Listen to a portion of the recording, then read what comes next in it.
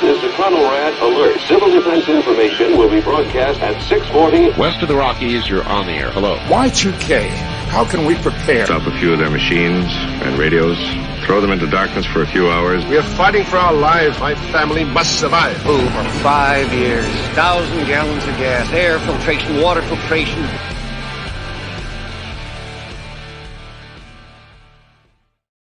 Coming at you from the frozen tundra that is East Central Alberta, Canada. Streaming live on YouTube, Twitter, Twitch, Rumble, Odyssey, and Facebook.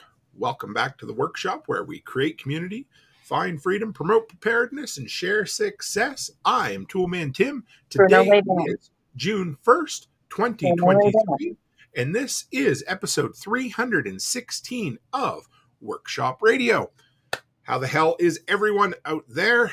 I am finally back in the saddle, back in the live studio, the Workshop Radio studio.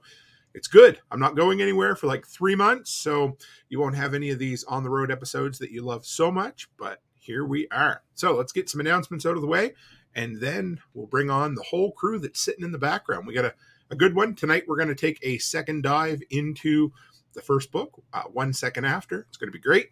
First off, Thursday night, let's remember our sponsor, my good buddy, Joel Riles over at Fortress K9. You can go to fortressk9.com. Normally I talk about his podcast, but I got thinking about how bad my chihuahuas were lately. I guess they're just pissed because I've been gone for a bit. And Joel also offers K9 Academy over at fortressk9.com. So if your dogs are bad, well, you can get online training with him. I don't think there's any help for mine, but honestly, all kidding aside, Joel is an incredible dude whom I've spent much time with, drank some bourbon with, smoked some cigars with, and he's a dude that I trust. So give him some support. If you need to fill out your podcast feed, then give him a go because he has good stuff. Hey, number 2, I got to stand up to show you guys this. Here is the latest. See that? The latest shirt from John Willis. Since it's like the first 2 minutes of the episode, I can't read it out loud. Otherwise, this video will be demonetized. So we are what we are. But it says F your feelings for anybody out there who wants to see it with a beautiful smiley face. So thanks to John for sending that out. I use the over-the-shoulder tactical carry bag, or as my wife likes to call it, my man purse, from John all the time. You can pick it up at originalsoe.com. And he's a good friend of mine, so give him some support. We love to keep the money in the anarchist agorist community.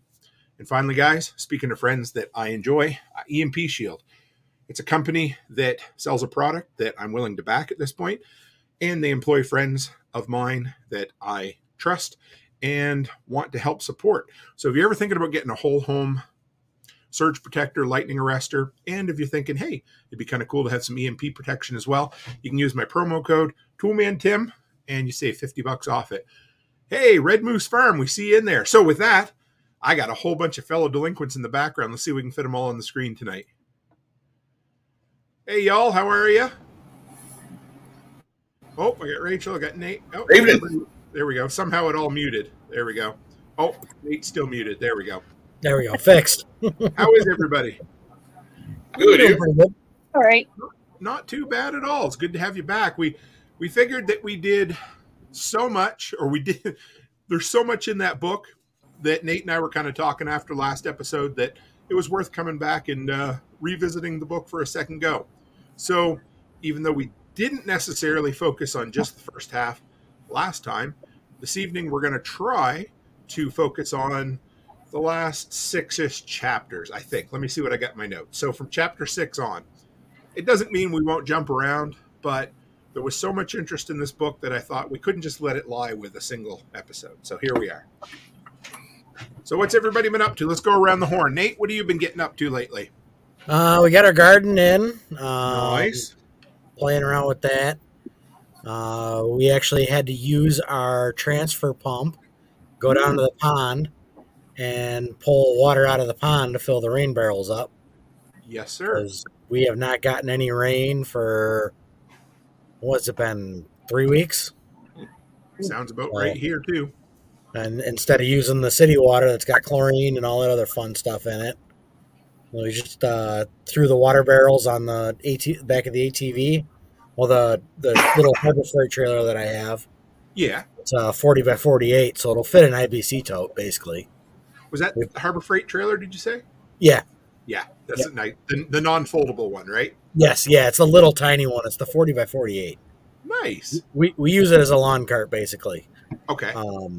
So I threw the rain barrels on there, unhooked them from the gutter system, set them on top, strapped them down. We went down to the pond, and then sucked a bunch of water out.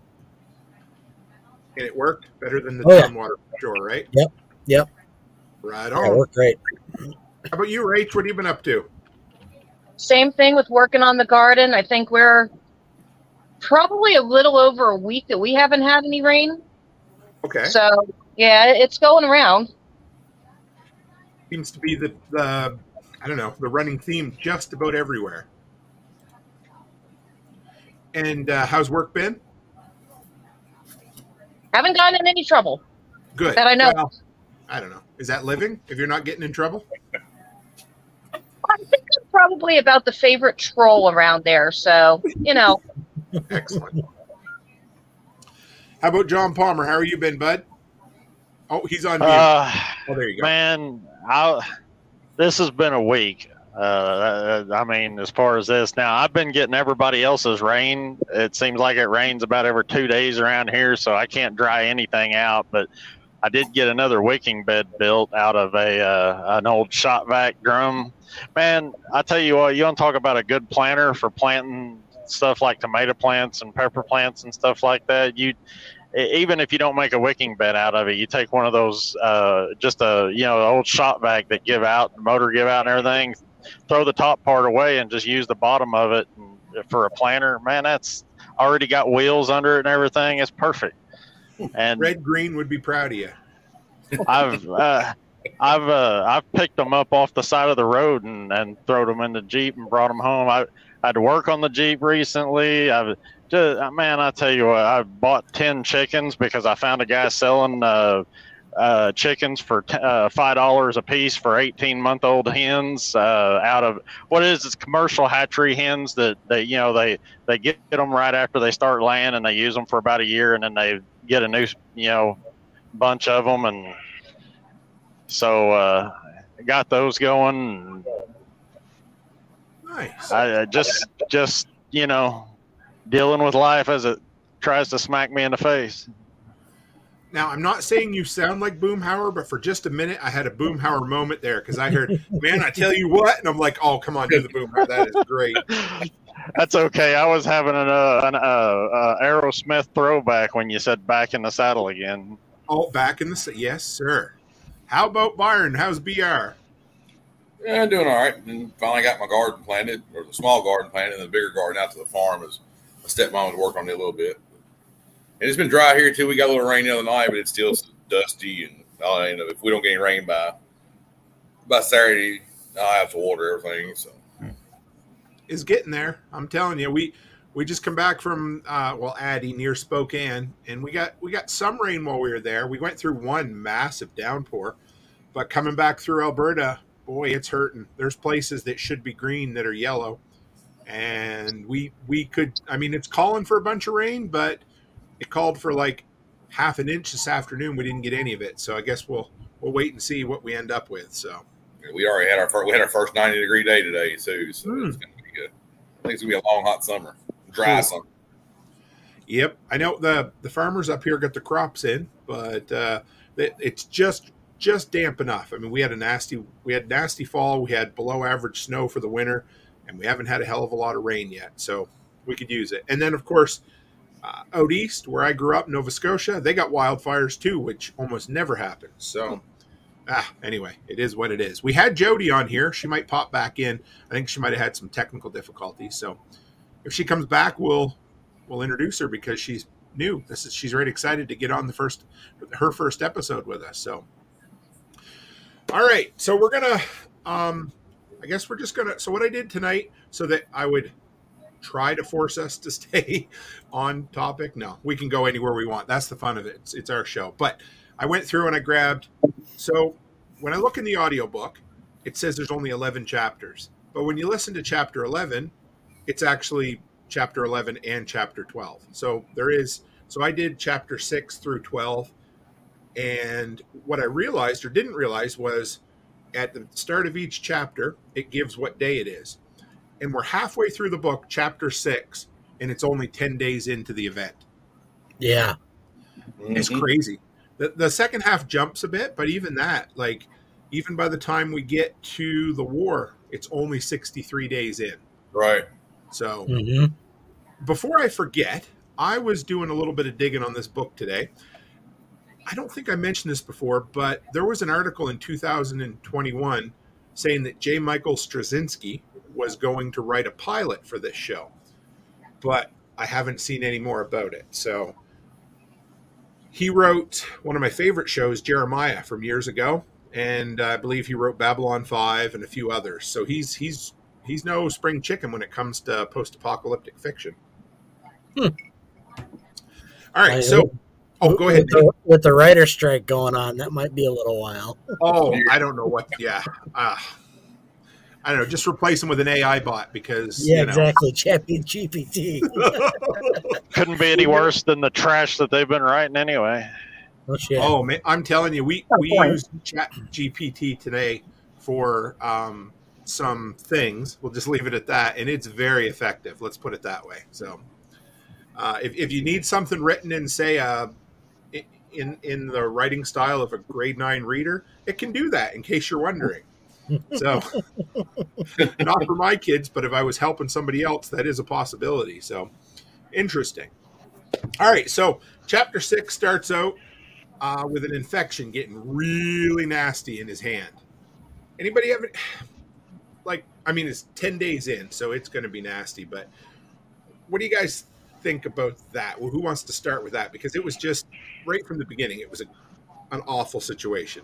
Yeah, it's John. John always says, so if you ever listen to John Willis and his live streams, he always straight out says, it's not going to be the gunshot that gets you, it's going to be the cut that gets you on your hand. Right. Yeah, the hangnails. Yeah, the hangnails. Exactly. You know, it's a slip of the chainsaw. Sure. Yeah. Anything. Yeah, I mean, that got Howard in the Going Home series. Yep. So it's always the little things that end up coming back and bite you in the ass.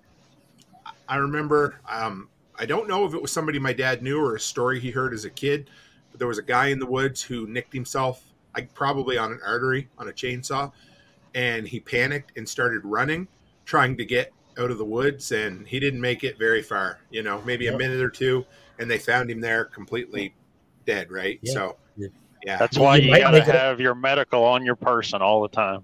Yeah. Oh, man. I guess I didn't even really, I'm not going to say I didn't know what a tourniquet was, but I didn't know how easy they were to use many years ago when I used to use a chainsaw.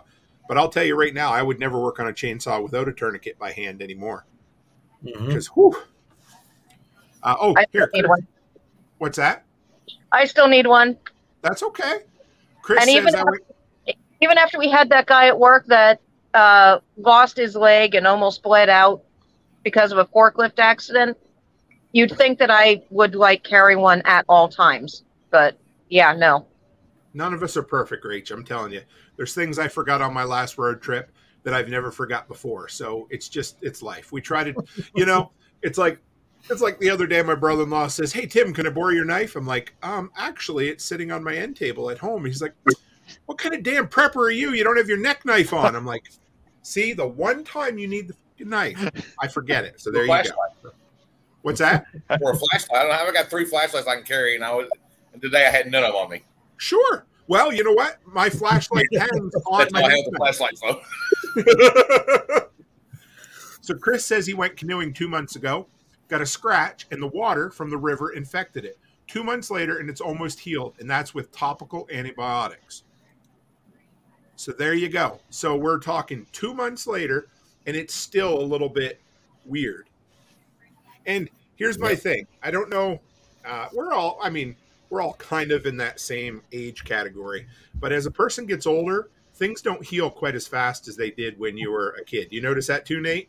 Mm-hmm. Yep. I have little scratches that'll hang on just a little longer. Yes. Oh, is that comfrey salve? Yep.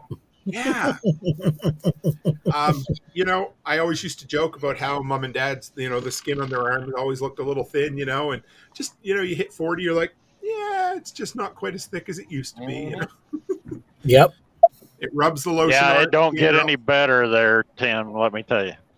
Well, the alternative, it beats the alternative. Let's put it that way.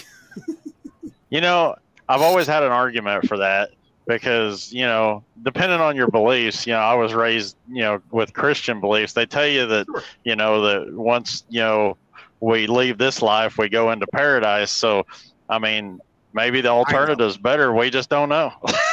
I don't know that I want to test that theory because, you know, I mean, coming back from that's a little difficult from what I understand. So the thing is about that theory is it has 100% fatality rate in order to test it. So yeah, it is what it is, right? You know? Well, Living has 100% fatality rate. Life does. Yeah. Life does, yeah. Life, the sexually transmitted disease that is under has 100% mortality rate. Exactly. Big bad Snail Creek Homestead, great to have you. So to put that into perspective, you got Chris, who just a little tiny water infection, and it's taken 2 months with proper treatment and topical antibiotics. So it's I don't want to jinx it and I don't want to get a bad cut, but the next bad cut I'm going to test out some of this comfrey and see how much better it works because it can't hurt. Let's put it that way. And I keep probably 3 jars at least of that Dr. Christopher's around all the time. Is that the bone salve or bone salve or is that a different one? Yeah, bone and joint is what it's called, but it's made with comfrey and some other stuff. Comfrey is the base. But I'm telling you right now, using that on a cut versus using nothing or using Neosporin even, which I've talked to some medical professionals that talk about that Neosporin is like, because of what's in it, is really like some of the worst stuff that you can use. Really? Oh yeah. It kills. It kills the beneficial stuff. Too. So, but I use that Dr. Christopher's, and the difference between using that and using nothing or using anything else I've tried is in the healing time, it cuts it in half for me. That's cool. I made some. I just haven't actually used it yet. So I guess I need to. You guys keep bragging it up. It's just one of those things. So I have to take, I got so much. I'll bring some with me next time I head south to hand out at the events. But Chris says grow aloe if you can. I'll say when I was a kid, a good friend of mine, I used to spend the night at his house, Jason. He had a wood stove in his kitchen. And, you know, back in the day, there was no such thing as insulated pipe. So you had the old wood pipe just glowing red hot. And I was going to put my boots on, hit my elbow right there, right on the pipe. I'd never heard of aloe vera before. And his mom, God rest her soul, she's passed away since, she gave me some. She said, just keep putting that on there all day long. Just kept taking the pain away. It was so good. It's the weirdest thing. That's just about like one of the worst burns I ever got. I was heating some metal to bend it for a bracket to fit something to one of my motorcycles, and the piece I was holding it up there to see if I was getting it close. I just finished heating it up. I mean, just glowing hot and bending it some, and the piece slipped, and I reached and grabbed it right where I had been heating it up. Golly. I can feel that. I can just feel it. Oh, yeah. And then, so, okay, let's bring it back to the infection, because it don't take much to get a burn infected either.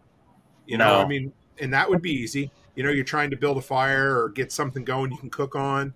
You're doing some sort of, you know, field expedient fireplace or something, and you go grab. There's been times I put like those glass. I used to, when I was young and broke, I used to use a glass pot. You know, the all glass ones you could use on the stovetop, except I'd put them in the oven and bake in them. And then I'd put them on the stovetop and then go grab the handle. And yeah, you know, so just stupid things, right? You don't think, you make a dumb move, and yeah. So from there, they ended up having, this was something Nat had mentioned in the book club Telegram group. And if you're not a part, come by and join. But he mentioned about a lot. He wanted to hear more about the discussion of how to make sure people get fed, how to make sure people held on to their food. So what did everybody think about the fact that they wanted to offer protection for the farms? Anybody want to jump in on that? Reality, that's the only way you're going to do it. I mean, you're either going to have people stealing food, or you're just not going to eat. Yeah. Right. Yeah. Well, it's either you are going to take care of it yourself and be one person, and never get any sleep at night, because that's when everybody's going to swing through, or you're going to get you're going to have 5 or 6 people out there and everybody's going to be able to eat. So. And it's tough because, and I get it. And what I really appreciated about what Fortune did in the book was he knew, like even John, the main character, he knew what the right thing was. He knew what his principles were, but he also had to be practical in every scenario they did it. They had to talk, and he's like, I understand, I hate but it's funny because he's not always practical, right? There's times he's practical, and then there's the next conversation when they talk about their dogs, right? Yeah. So yeah, did you like like 2 or 3 times they mentioned the mafia? He always made those offhand comments about, oh yeah, you're from Jersey. I know you know all about the protection racket, don't you? Yeah. Yeah, I heard that one. So what do you think, Byron, about that? As far as, did you think they did a good job distributing the food, or what do you think? Yeah, I mean, for the situation, I guess that small area they were in, they did the best they could because they knew. Well, later on, they knew they had trouble coming, so they needed to keep the younger, more able-bodied people healthy and able to protect them, and keep the ones that knew what to do going healthy. That was tough. I don't know that, man, because there were people like the dean of the Christian school there. Mm-hmm. Him and his wife basically made up their mind that they weren't going to eat. And I mean, that's noble. I get it. If I were that age, I hope I would do the same thing, because like they said, it was a form of triage. But for somebody to, intentionally make the choice to not eat so that younger people could survive, that's a special person, man. That's crazy. Okay. What about, there's quite a bit of conversation about how the group, like in chapter 6, it was the forming of the town he's in, and then the other town. Do you guys remember the name of the other town that kind of joins forces with them? Charleston? Was it Charleston? I don't remember.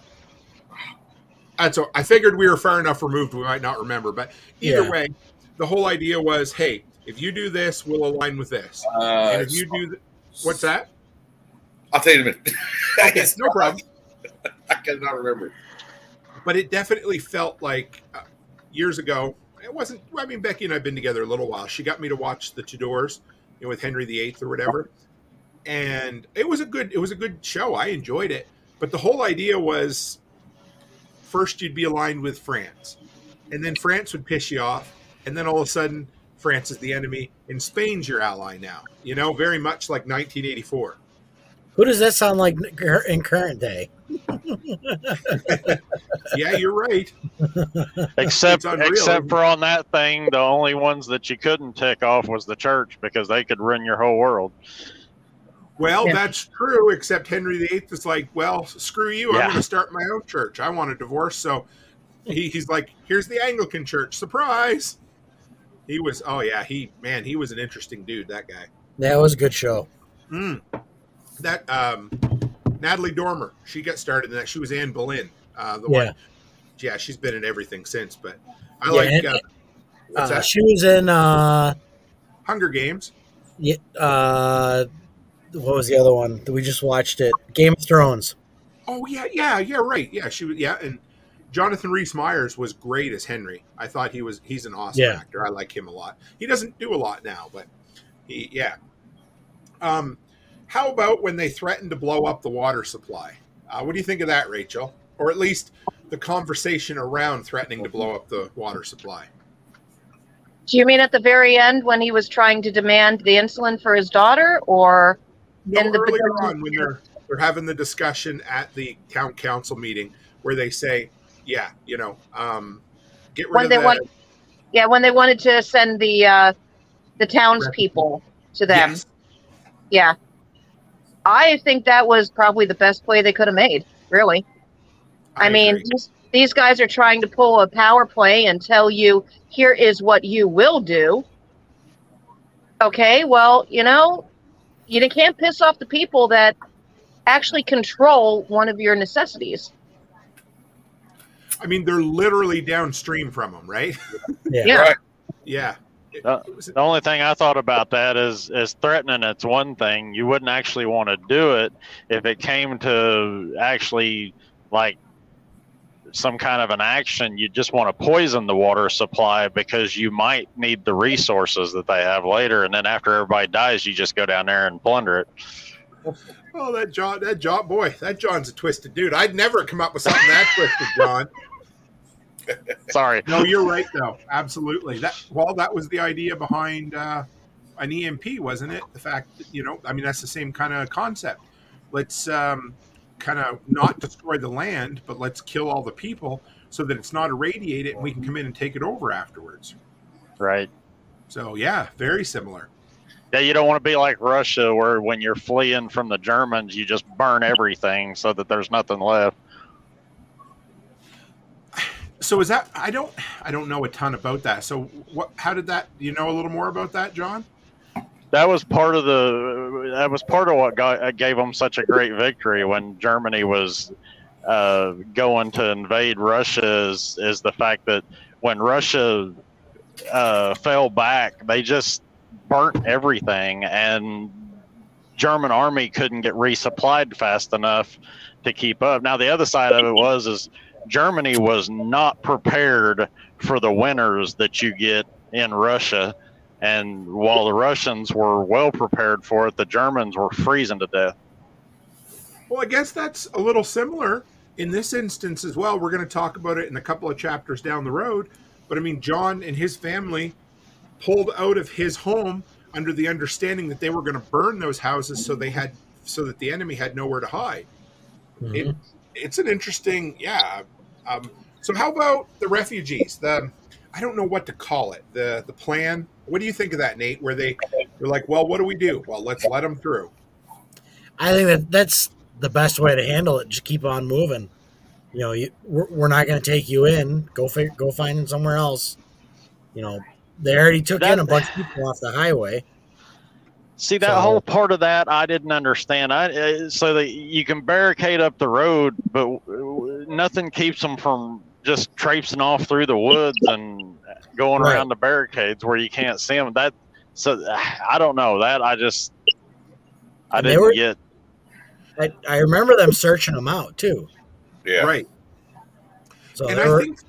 Oh, go ahead, Nate. Sorry, bud. There were a couple instances of that in the book where they, you know, we're missing 5 people. We're going to go find them. Mm-hmm. And I think their back was against a wall. And I mean, we've all seen how many cheesy. I mean, well, okay.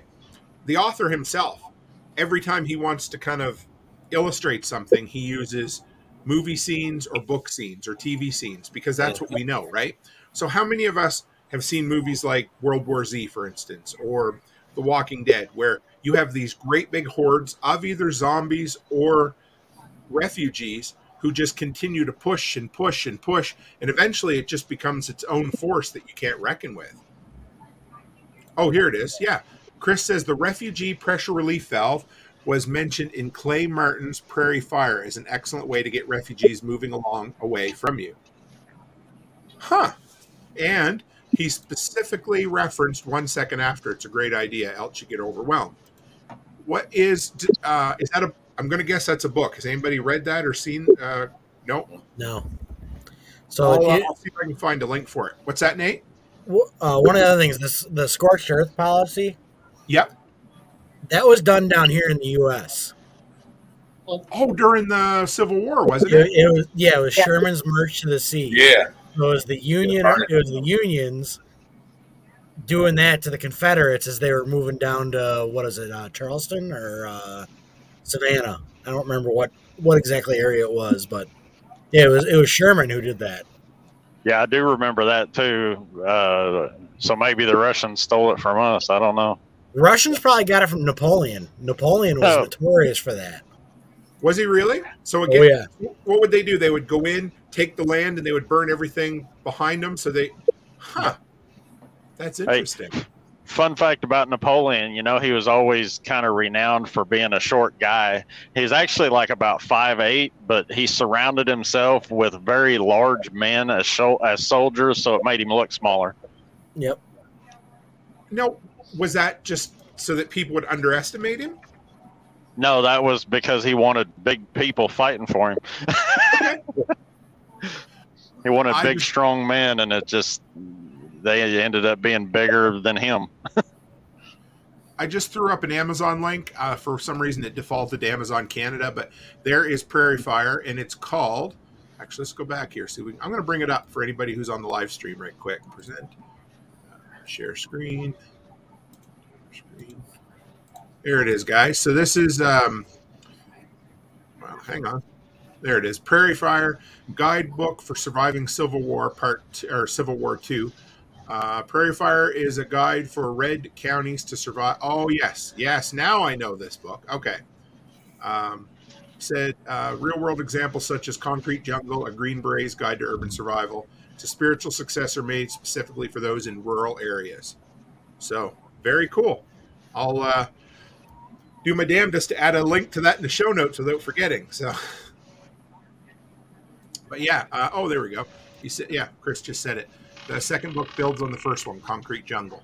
There we are. Cool. See, this is why I love our community. We always learn something new every episode. So yeah, the pressure relief valve for the refugees coming through. The thing I thought about was how they kind of dangled the carrot at the end. Hey, there's fresh water just around the corner.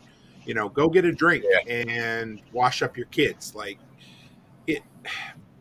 Fortune's really good in propaganda and using psychology to get what they want. Do you know what I mean? Yeah, selling that hope of hopes and dreams, really.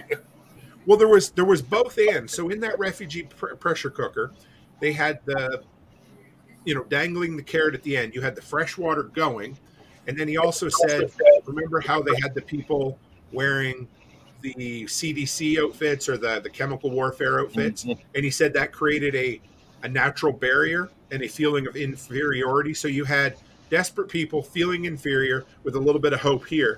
He was basically using their entire emotional spectrum to force them through, And then you had some armed guards all the way along, and it worked pretty well for quite a while. Yeah, that was a smart thing to do. Get the hazmat suits out. Keep people kind of at bay, worried about something that there might be something wrong in the area. Right. I liked it. I mean, it is, nothing's perfect in any of these books. It's always the same thing. You always worry, you always think, well, I wouldn't do it that way, or, we judge them. But when you're in a scenario and survival's the only option, you got to come up with some shady shit sometimes, I think. Yeah. Let's see. Yeah. So Tyler passed away, and Tyler looks like John just hit some bumps there. You okay, John? Sorry about that. Oh, you're good. I couldn't hear it. It was just funny. I was making sure you're okay. So. Oh yeah, just rough Oklahoma roads.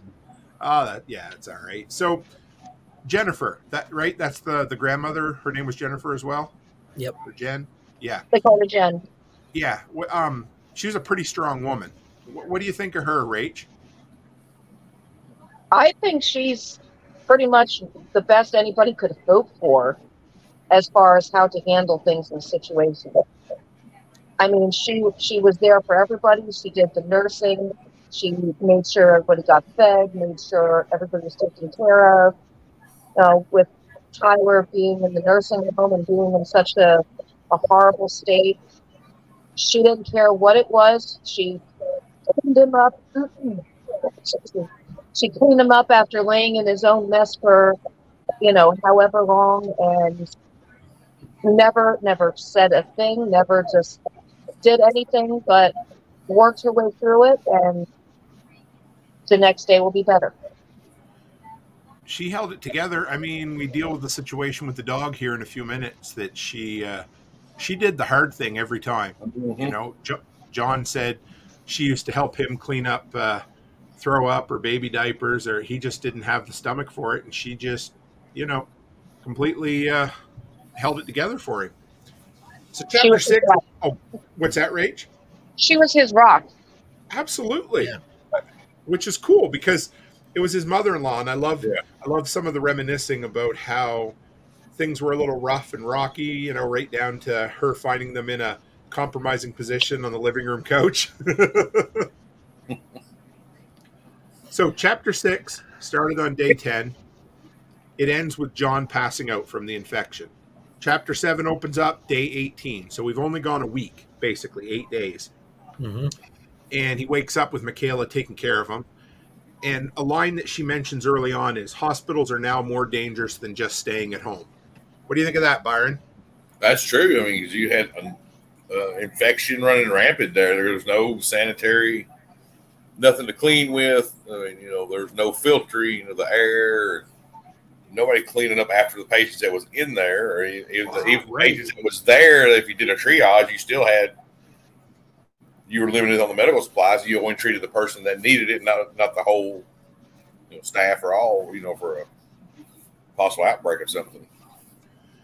So hospitals are already a pretty good place to get an infection, and as it is, when times are good. So, I mean, it'd be pretty natural for them to just be a complete cesspool if things went downhill. I always said hospitals and funeral homes are germ factories. I mean, All we Old have to folks' do homes is, too. what's that? Old folks' homes too.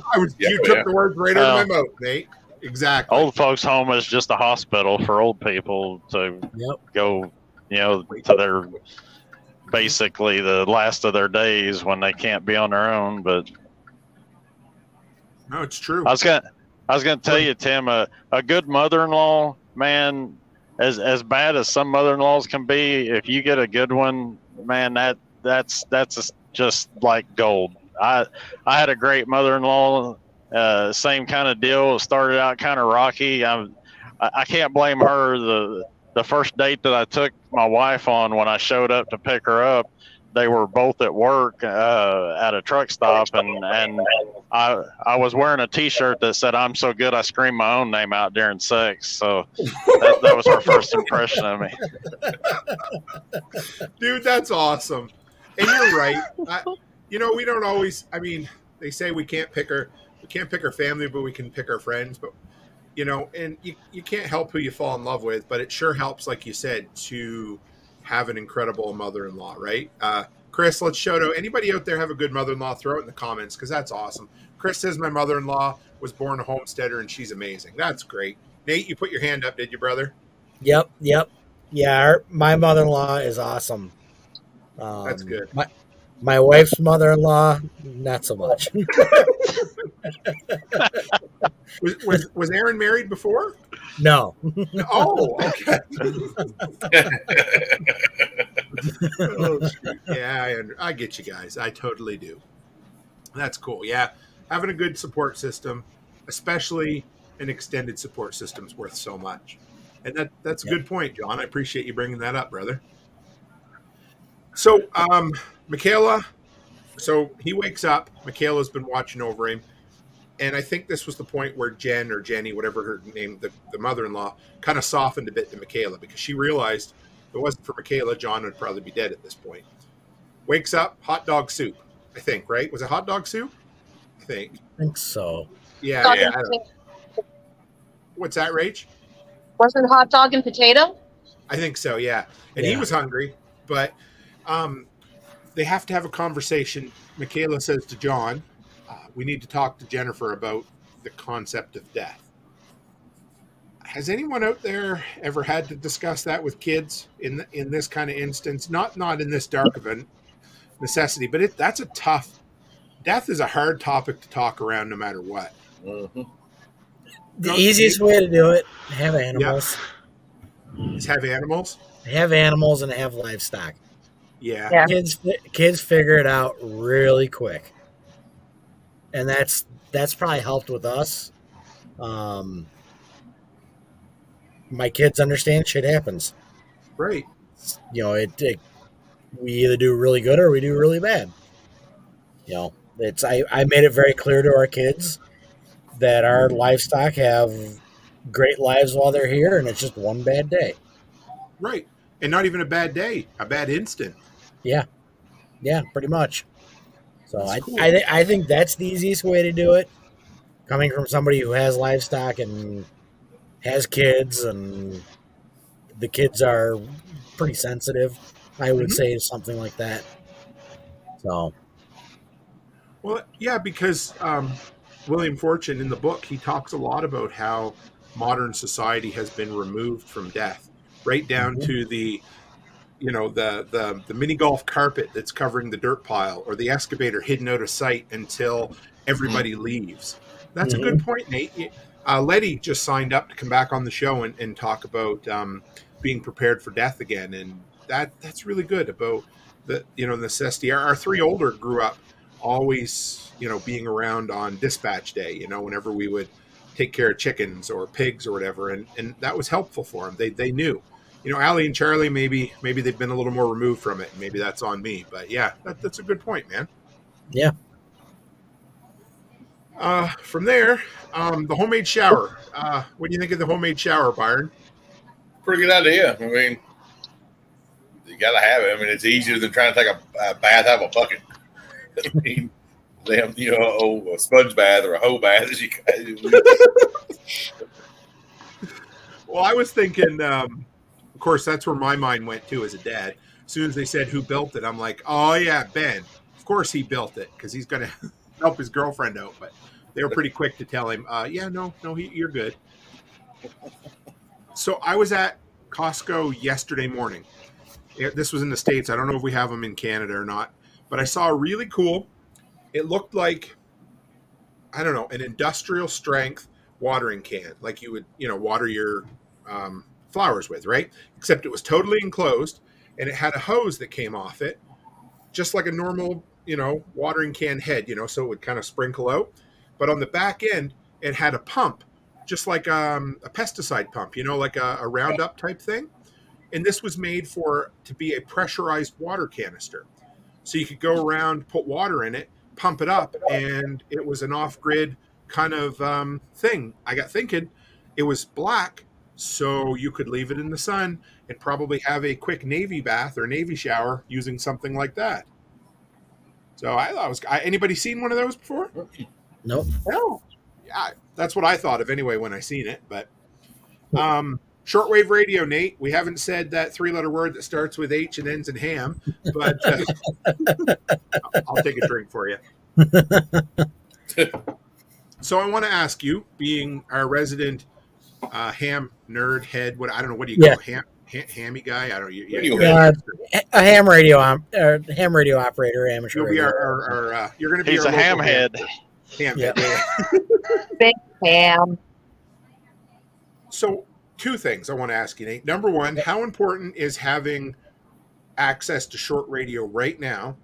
And how effective or how widespread do you think shortwave radio actually would be in a scenario like this? It's still a thing.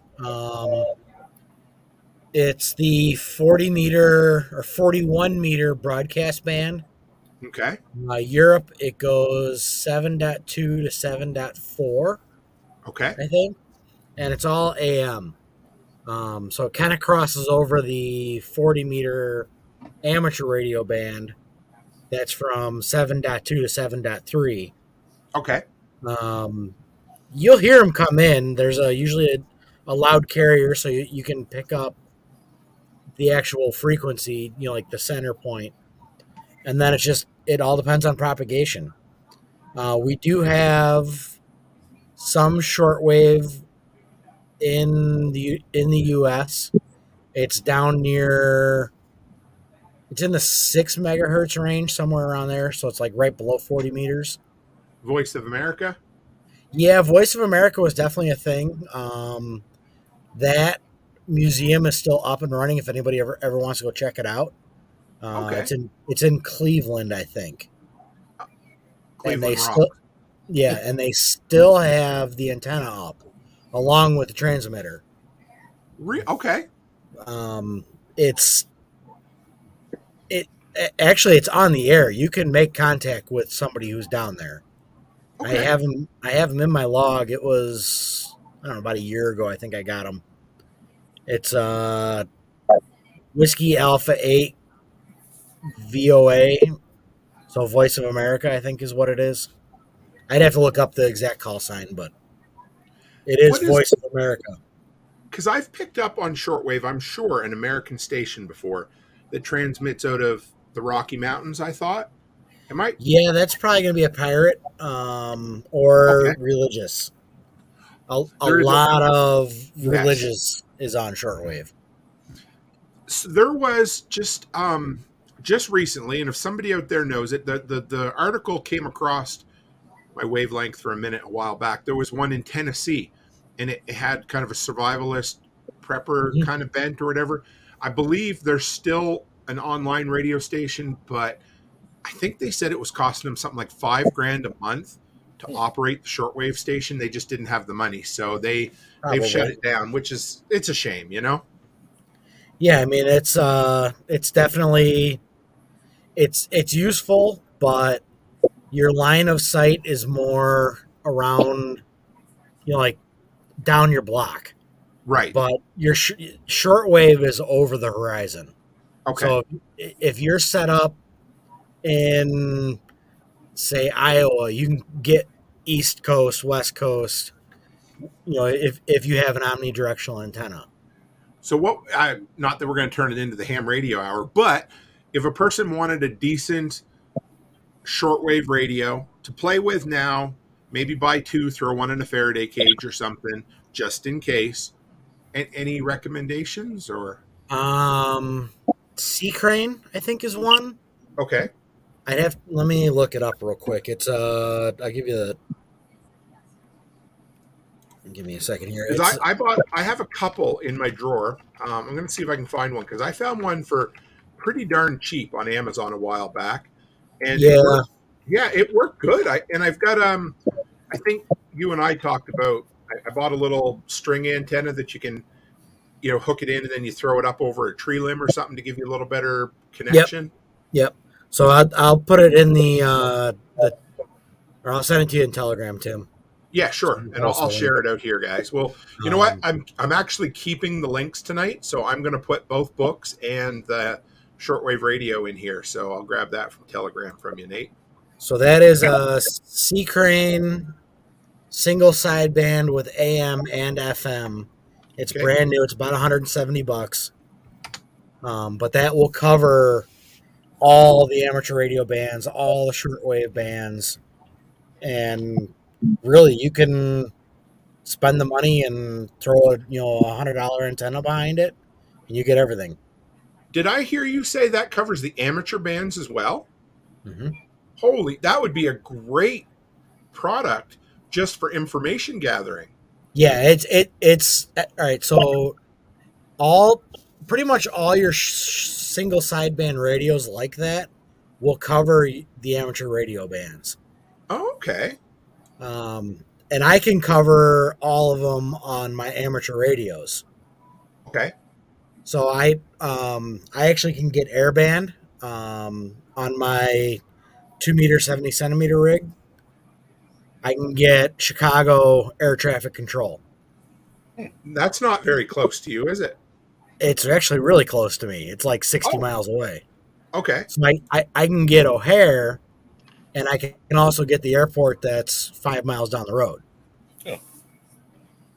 Oh.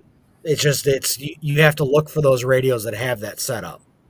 Now my HF rig will cover,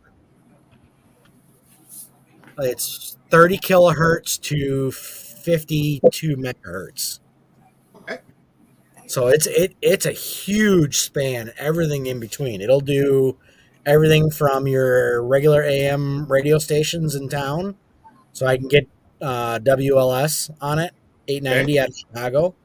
I can get all the religious Sunday sermons that are done on shortwave. I can get European shortwave coming in. I can get all the ham radio bands, everything. So Looks like we might have to do another ham episode, Nate. We got all kinds of questions coming up. we do. So that RTL SDR, you need a laptop. Okay. And what about GMRS radio? GMRS is really good for line of sight. Okay. So you're talking within a block, really. And, unless you're up on a mountain, then that's how you get your magical 100-mile range. So if you're driving in a convoy, it'd be okay? Yeah, if you're driving in a convoy, you'll get, maybe 3 miles if you got an external antenna. Okay. That'd be plenty, unless you're a really bad driver. Right. Cool. All right. Well, I think that explains the fact that we definitely need to do another ham radio episode, Nate, because there's always, every time we joke about ham, here's another drink. But every time we do an episode, it's hugely popular. So we will. Maybe on an odd night or something. Maybe, I don't know, if a Friday night works for you sometime. Yep, we can do whenever. I'm open. Cool. All right. So back to chapter 7. We'll jump along a little bit. Let's see. Yes. So the first passing mention of the large organized cults, and they said there is a guy over in Knoxville who is working up on a holy war.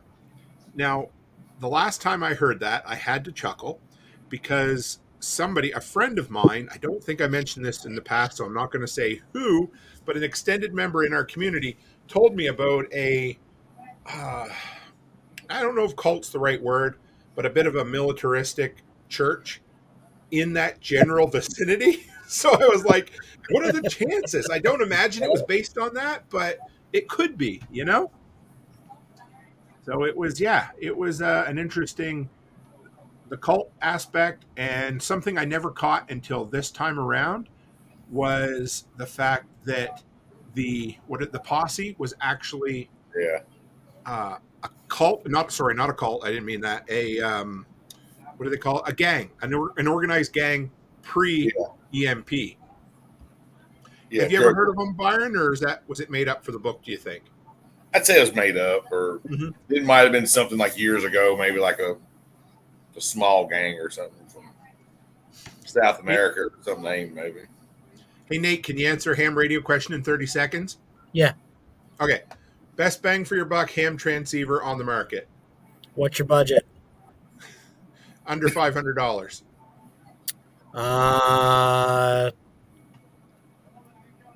Do you want local comms or do you want over the horizon comms? By ham transceiver, I'm guessing they're thinking far, like shack in the box. You're not going to find anything. You're not going to find a shack in the box so that'll have UHF, VHF, and HF. You're looking at about $1,200. Okay, so how about $1,200? Then what would be the one you'd say? Yaesu 991A. YEASU 991. 991A is a shack in the box. But if you want to split them up, so if you break that radio, you have a different radio. Redundancy. Redundancy. You want to go with like a 7300. Okay. It's an ICOM 7300. Or my personal favorite would be a Yaesu FT891. FT891? Yep, 891 for HF. Okay. And then a TYT 9800 for UHF and VHF. Whoops, I put VIF, but you guys know what I mean. That's there you go. So I put at least there's no links there, but if anybody's listening to this in the audio and they're like, oh, Nate, yeah, that thing's a walking dictionary. Anyway, it's all in the live chat if you come on YouTube and check it out. So yep, or shoot me an email or a question. You can find me in the workshop. So I got to shout out Moon Bear because I don't remember. Do you guys remember seeing Moon Bear in here before, once or twice, maybe, or no? Good to have you because they're very interested in ham radio, so I like that. Yeah, I will. I will spend your money for you. Nate loves to live vicariously through other hamsters for sure. So, Well, I mean, all right. So anybody who is getting into it, my current shack right now, I have it's an ICOM IC 7610. I also have a Meritron AL 811H amp. It's an 800 watt amp. That is for my HF bands, and then for UHF VHF, it's a Yaesu FTM 400. That'll do digital as well. And I do have the hotspot to get on to all those little fun stuff on the internet. next time you come on, the next show we do, I'll get you to put a whole list together. You can use your affiliate links or whatever, but I'll share a whole list of whatever you're using. That would be cool. Yeah, show and tell. Yes. Yeah. Oh boy, I love show and tell. That's why I started my YouTube channel. Now, I'll turn this on so you guys can see what this stuff looks like. All right, and then you can just post it. You guys talk. I'll take pictures. Yeah. So chapter 8, guys. At chapter 8, we go into day 35. So we are 5 weeks into the apocalypse, and one of the low key favorite kind of things that happen in this book is them rebuilding a phone line. I had Ryan Buford on the show. Oh, it must have been a year ago. We did Post-Apocalyptic salvage, talking about what you could haul off from places, what you could rebuild from things. And I loved hearing them talk about the old, hand crank phone, the manual switchboard. I don't want to date anybody here, but does anyone remember living somewhere that still had a switchboard? Okay, good. All right. I've done the rotary phones. Yeah. Rotary's about as old as I go. Okay, so I'm 42 for now until next year. And I remember party lines, which is fine. Oh, yeah. I worked with a lady who was 10 years older than me at Home Hardware, maybe even less than 10 years. She lived in almost as rural as Digby Neck got. It was, Sandy Cove, so not that rural, but it was, 15, 20 minutes from the closest town. And she remembers as a little kid, the switchboard. You still dialed in to a lady there. So she would be probably, I'm going to guess 50, 52 right now, something like that. And she remembered there being a switchboard in the town of the village of Sandy Cove growing up. So it's not that far removed in, the small towns where we grew up. We had party lines. That was it. Party lines were fun. I'm sure I've told this story, but my dad used to play chess over party lines with his best friend. Used to piss the neighbor off quite a bit. She'd get on, you'd hear her go, and then slam the phone down and come back on 10 minutes later. Nate shared some pictures here. I'll share them out. Yeah. I don't know if I'll see if I can figure it out. So Chris says, can use telephone lines, car relays, and a battery to make a crude neighborhood telegraph. Add a buzzer, and it can be a hood alarm as well. Huh. Anybody look into something like that before? Yeah, so you can do that. Something similar to this. Probably our youngest active member over on Telegram, Mr. Clark Deacon. He is a young father, entrepreneur. He's just an incredibly inspiring dude. He mentioned the other day that every time he walked past a certain house, he would hear some sort of buzz. And he thought I don't know if he knew what it was, but all I could think of was like, when you enter a room when the old tube TVs were on, and when you're young enough to still have the frequency in your ears, you could hear it pretty good. It kind of sounded like that sort of thing. Turns out he walked around the house later on and discovered this guy has some sort of deterrent device on his home. And I guess they're using them in parks where they turn them on after midnight to keep teenagers out of the parks. But they're a high-pitched frequency that only people under 25 can hear. So rather an interesting kind of sonic warfare type thing. That is I love it. It's like Ray. those pest things that you plug into the wall, but for teenagers. I love it. Yeah, exactly. Yeah, but the thing you plug into the wall doesn't work. Hopefully this does. Right. Well, Clark can hear it. It bugs him.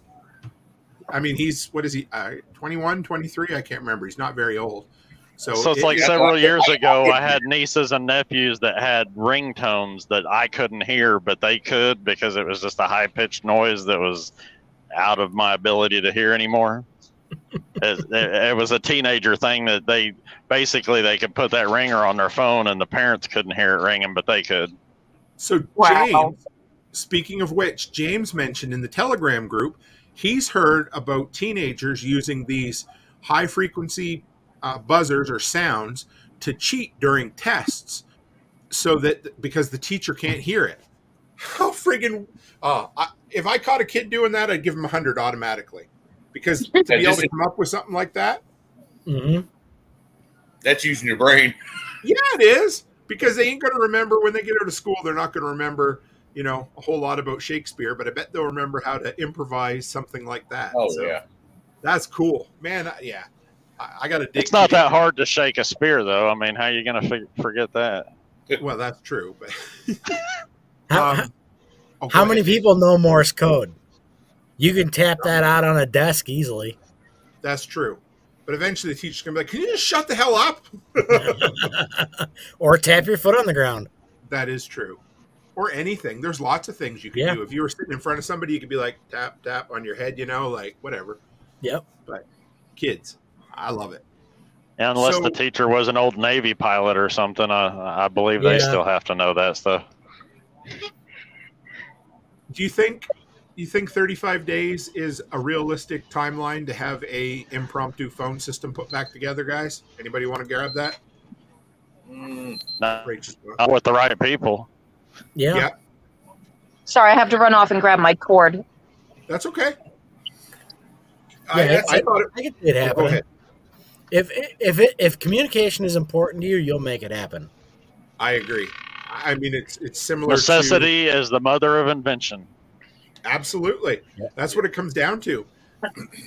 And I thought it was cool because they weren't just salvaging like physical goods. They were also salvaging knowledge, because they were reaching out to the old linesmen that had been around for 40 or 50 or 60 years, and they're like, hey, can you help us with this? I like that quite a bit. Know Your Joe says, hearing the repetitive nature of Morse code would be a giveaway if the teacher could hear it. I like that. Yeah, but I mean, if you had one person that knew the answers and it was a multiple choice, I mean, all you have to do is hit your frequencies 3 times, 1 time, whatever, right? So, yeah. And Martinson said if the old tech phones were in storage, it wouldn't take long.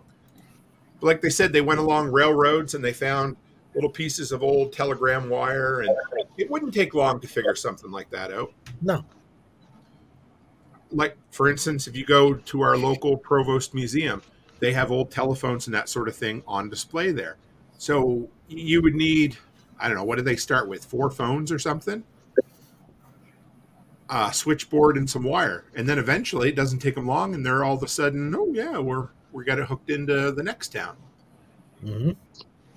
So, Doc, anybody remember the doctor's name? I don't either. Okay. Yeah, I loved him. Great old curmudgeon of a dude. But he's always the bearer of bad news. He always discusses the things that are going to happen. Harbinger of doom, let's put it that way. He talks about the need to deal with the psychological issues because people were going to start running out of their antipsychotic meds. Who's read 299 Days? Anybody? I got through 4. Did you get as far as when they had to... They started a little, I hate to call it an insane asylum, but for lack of a better term, they had one. Yeah. No. So same type of thing. Is that a realistic thing, John? That's such a hard thing because that's devoting a lot of resources to individuals that are not producing anything. And when you're talking about a situation, grid down or, apocalypse type post-apocalyptic type situation,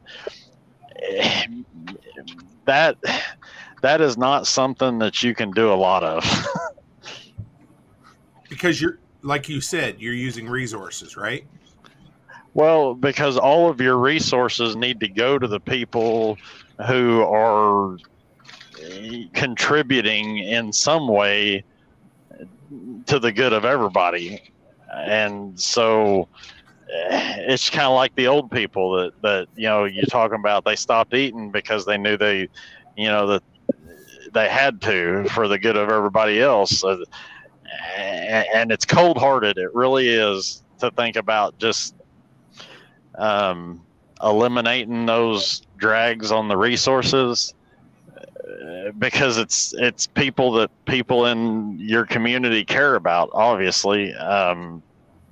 But man, I'm just cold-hearted, because that's where my brain goes, is okay, we have to do away with them because we can't afford to have them around. I understand. I think they mentioned, was it in here where they mentioned basically weren't they putting them in with the Alzheimer's people, or basically they just locked them up and they had somebody on each door? Was that the idea? Talking about on 299 days? No, in this one. Oh. Yeah. Oh, yeah. But yeah, it sucks. I mean, I don't think I'm going to be the guy that's going to go out and, put down people with psychological issues. But like you said, where do you draw the line when it comes to dealing with them, right? So next, well, Carol, the public relations lady for the tobacco company. What do you think of her, Nate? Do you remember her? You have no use for a public relations person. No, not less None. than no use, right? Yeah.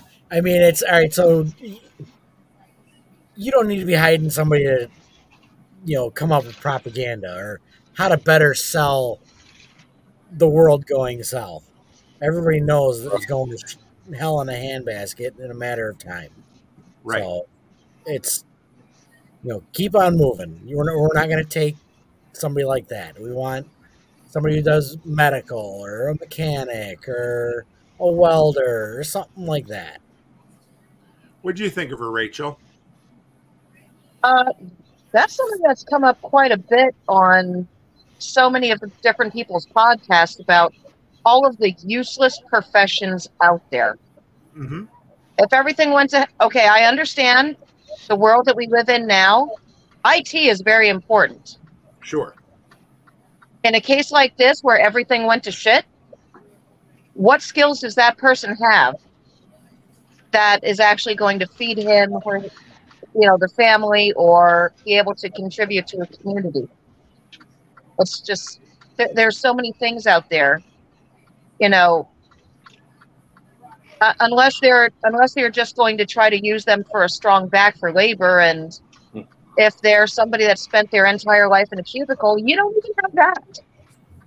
That's what it comes down to, I think, is that exact thing. Is a lot of people who, and this is going to be hard on everyone. I'm not saying it wouldn't be if something like this ever happened, but you have all these people that have basically just spent most of their life doing kind of white collar work. And the only thing that they can do at that point is the exact opposite of that, basically grunt, work all day kind of work, and it might kill them. Go ahead, Nate. The only IT person you're going to need in a grid down situation is an electrical engineer. I thought you were going to say a ham radio guy. No. I guess it's somebody that can work on all the ham gear? No. I mean, all right, so an electrical engineer can look at schematics and build stuff. Or look at schematics and figure out how to bypass stuff so it'll work and not get hurt doing it. Because that's the whole not getting electrocuted thing is probably important. Yeah, absolutely. Which book, was it in the Going Home book series that, I don't know, maybe it wasn't. Anyway, somebody cut into or touched some of those big, I don't know the electrical term for it, but the capacitors or whatever that held the electricity and it killed them. It was in one of these book series. It might have been, shit. You know what it might have been, Nate? It might have been the one you sent me, with the teenager that survives the zombie apocalypse. What was that book? Yeah, Zombie Rules. Zombie Rules. I think it was in that, where somebody was they thought they'd get the copper or the oil or something out of those big, and they held a charge for like an infinite amount of time, basically. Yeah.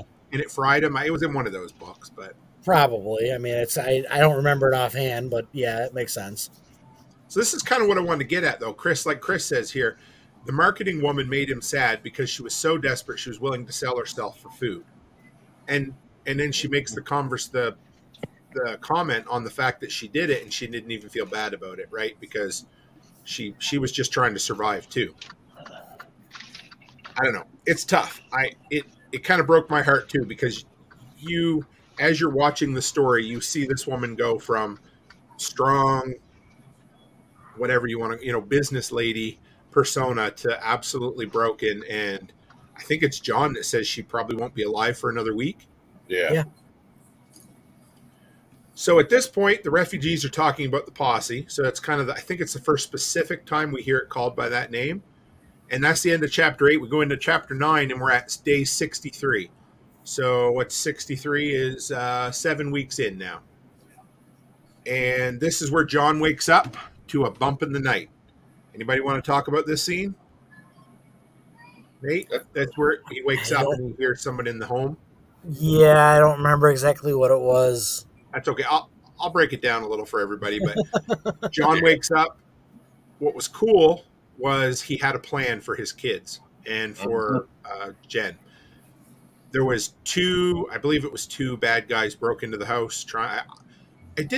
I guess it implied it was posse, but I don't know if it was, because it had happened the week before to the neighbors.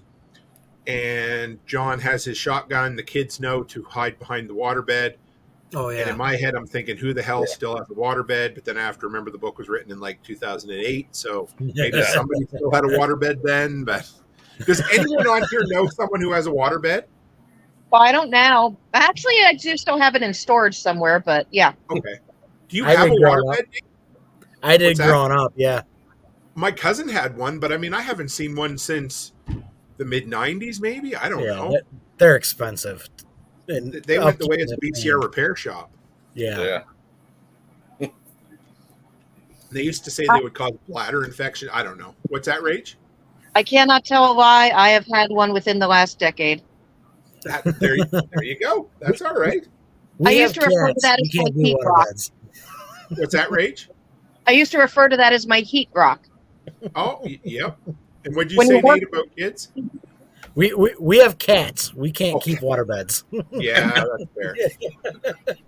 It's literally waterbed.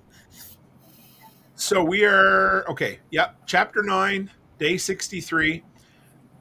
So we have to talk about it, of course. We lost. Yep. The dog. Basically, that sucks every time. Yeah.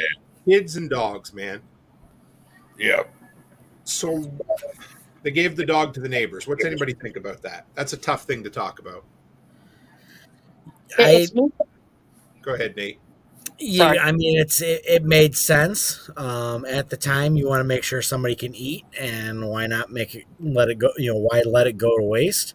Yeah. And he took a chance to help out a neighbor. Sure. Because I remember being in there, if a pet dies, hand it over to the village so the village can eat it. Yeah. Right. Yeah, then they rat. It was kind of funny when Jen's like, damn it, John, you're a slave to the rules. She's like, give him the dog and be done with it, right? And Yep. Yeah. And there was a quick little jump scare in that scenario as well, because it turned out the neighbor had come up the hill. Mm-hmm.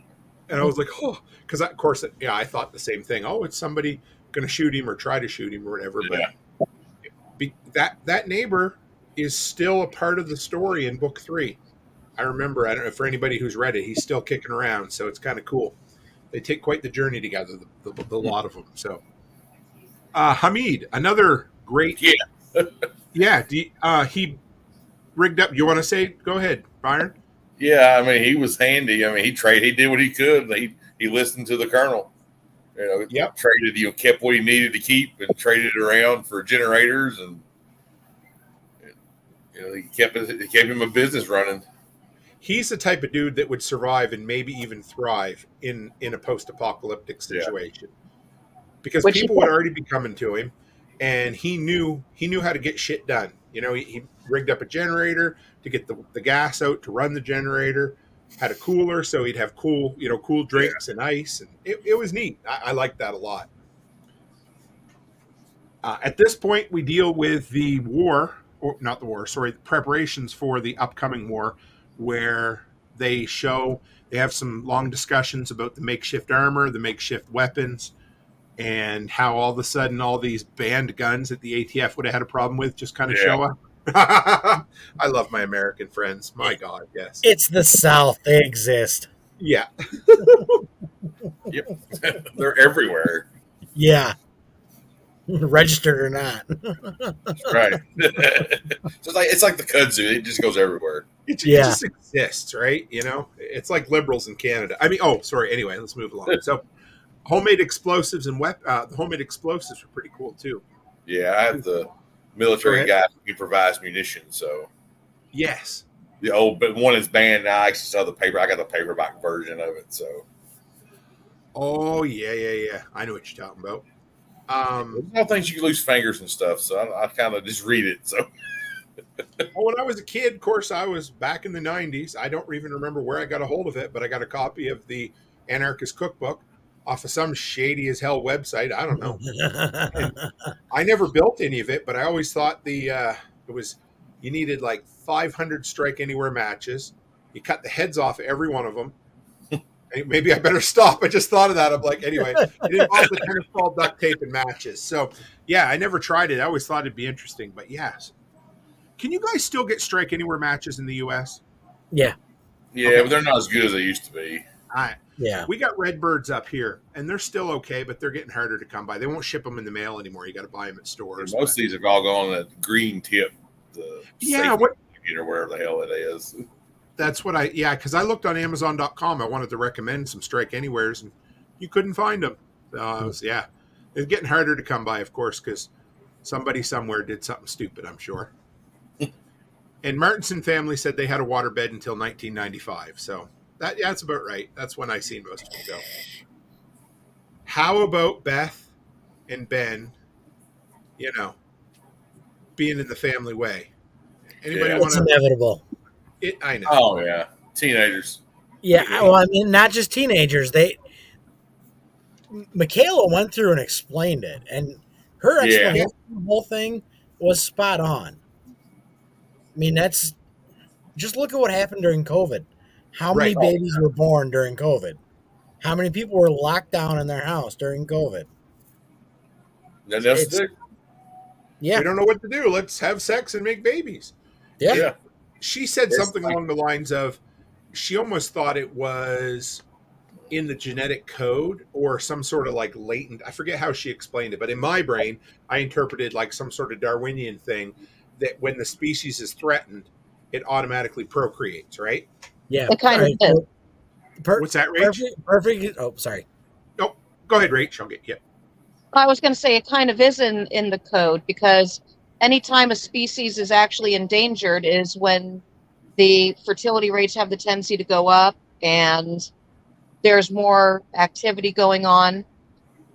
One of the human examples that's used is look at a country where food is not secure.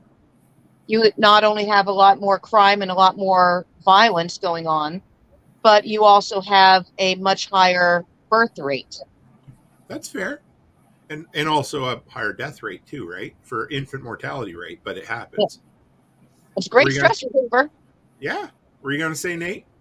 So I was going to put it in terms of rabbits, sure. Since that's what I know. We have a few fat rabbits here. I mean, there's a couple that are overfed, and they don't produce nearly as good a litters.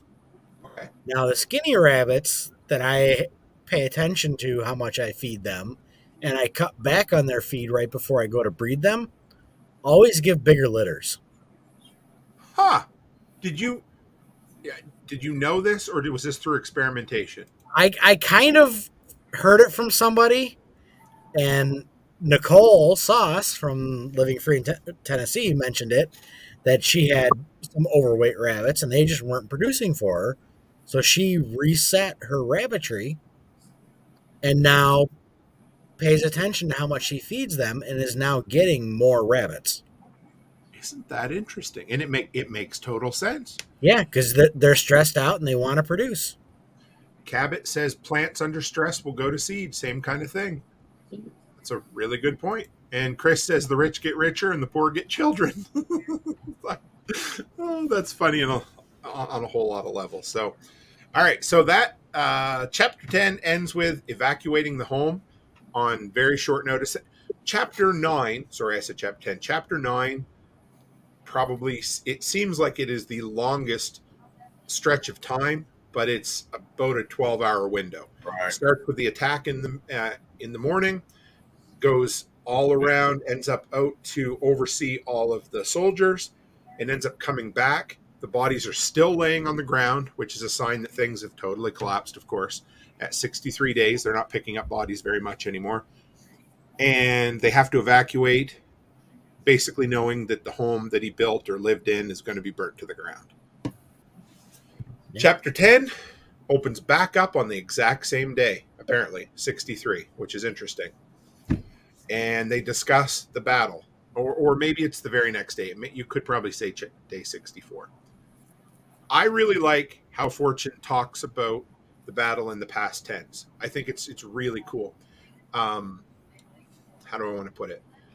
Like, it's already happened, and it's a foregone conclusion. In some ways, it takes some of the suspense out of it, but I enjoyed it. I didn't need 12 chapters discussing the intricacies of the battle. I was really happy with this. One chapter that said, hey, here's the final battle, and then he kind of gives an hour or so description of how everything went down. Yeah. And they also had one piece of equipment that helped them out immensely, and that was the plane. Mm-hmm. Oh, right. Because the streamers too, right? Remember? I'd forgot that was in this book. Yeah. You had the guy up there flying the plane, and unfortunately, he was a casualty of the battle. It ended up taking shots and crashing, but at one point was dropping satchel charges out of the plane. Yeah. Right, the charges too. I'd forgot about that. So how important do you think that one extra piece of technology or that one extra aspect to their fight was for them? You have a bird's eye view of your enemy's movements. I mean, that's going to immensely help what you're doing. I would imagine a ton of people in history would have loved to have that. Oh yeah, that's almost a game changer, really, for just a tactical advantage in itself. Yeah, I thought about it, but I didn't spend a lot of time considering how much that bird's eye view helped. I mean, I knew it gave them that quick, it gave them a couple hours notice. Hey, here they're coming. This is where they're coming from. But you're right. That probably was a game changer, because it's not like they could save resources in the long run, really, by not keeping. They'd have to keep their guard on the road as long, not as many guards. That's true, and they wouldn't have to guard places where there weren't people coming. So you'd have a lot quicker, a lot more effective allocation of resources as well.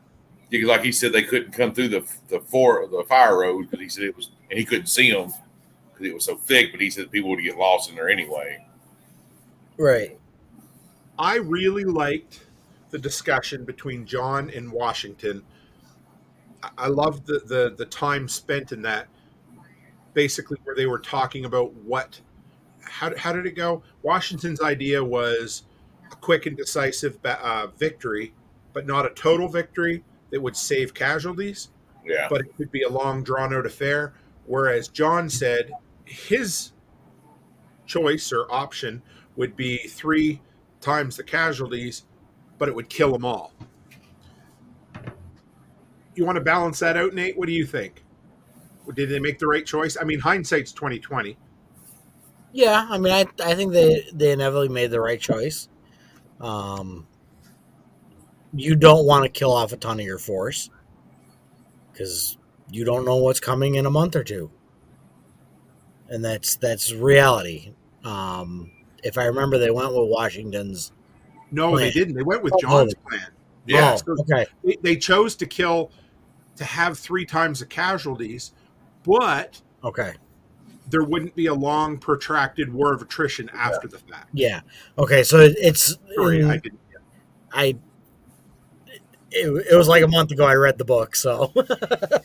But yeah, all right. So with that, I mean that either way it makes sense. You can make a case either way. It's not long and drawn, and you don't have to deal with it for weeks, but you're gonna lose some people. It sucks, and there were a lot of people they lost. That kind of meant something. They lost the guy with the plane. They lost the plane. They lost Ben. They lost Washington. So I mean, it's a lot of stuff. It was tough. They spent quite a bit of time. Well, after I just want to say, okay, yeah. So they did that, and then the triage where Michaela went around and wrote numbers on people's foreheads. Mm-hmm. Anybody remember Pearl Harbor, the movie? Yeah. Using the lips to. Yeah, it sucks. It was a lot of that triage is in just about any book you'll ever read. Sure. It's because it needs to happen. It's effective. Yeah. Go ahead, Byron. I mean, you just learn that as an instant commander. Get the triage and figure out who needs what. And don't waste your resources on somebody that might not make it a couple hours or. Yep. I mean, same way. I think the battle the same way. They might not have lost as many, but their resources would have been probably so diminished that if a second wave of the posse or even another group came through, they probably couldn't have handled them to defend themselves if they'd used, all their ammo up and backup supplies and stuff. Mm-hmm. Well, and as the doctor, something I'd forgotten until now, the doctor had mentioned, I think before the battle, that there would be probably an outbreak and there'd be infections. Mm-hmm. They'd be fighting another battle after the war. Right. So if you've got a force that's that depleted and injured and sick and malnourished, they probably made the right decision, didn't they? It sucks, but they probably did. I always thought that it was the right decision because they got to pick the time, the place, all the details of the battle, as opposed to they leave some of them around and then they get to pull the guerrilla warfare of hitting them spontaneously and, who knows what damage they can do and what they were able to drum up in the meantime. Rachel reading The Art of War again. Look at her. That was good. Let me see. Yes. Very graphic depiction of an amputation without proper sedatives. Hey, Civil War. I was thinking some of the stories I heard about the Civil War with. Didn't they use a saw or razor wire or what did they use back in the day? I think it was a saw. Okay. Yeah. Oh, I know. Man, I couldn't even. Anybody ever been to the dentist? I got this great big friggin' thick jaw on the bottom, and it doesn't freeze great, so you don't really feel the pain a whole lot, but you can kind of feel a lot of the grinding and the vibrating. And that's the worst. Yeah, it sucks. And I was thinking that poor girl, how much worse? Like it just would have been. Oh yeah. Here's some whiskey. Chew on this, and there we go. Yep, that's about all you can do, right? I remember when I was, I don't know, it was probably grade 1 or grade 2, and I had to go to the doctor to get a shot, and the doctor said, just bite the bullet. And I'd never heard that before, and I asked him what he meant, and he explained it to me. Then I went the next day to the teacher and told her that he told me to bite the bullet, and she thought he meant that I bit on a real bullet. And I had to explain it to her. I was like, oh, you're dumb. So Joe says, apparently we're telling him that he needs an airplane. I'm not saying you do or you don't, but I am saying it could be a tactical advantage. Let's put it that way. Yeah, if you're close to Indians, you can take us for rides too. So yes.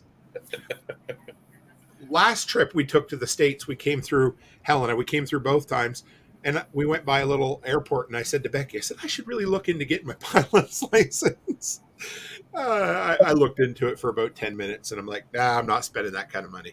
Not for even a plane I could ever afford, but I think it had like a 200-mile range maybe. And I'm like, how many? Yeah, anyway, just it was funny. It was a cool little exercise for 10 minutes.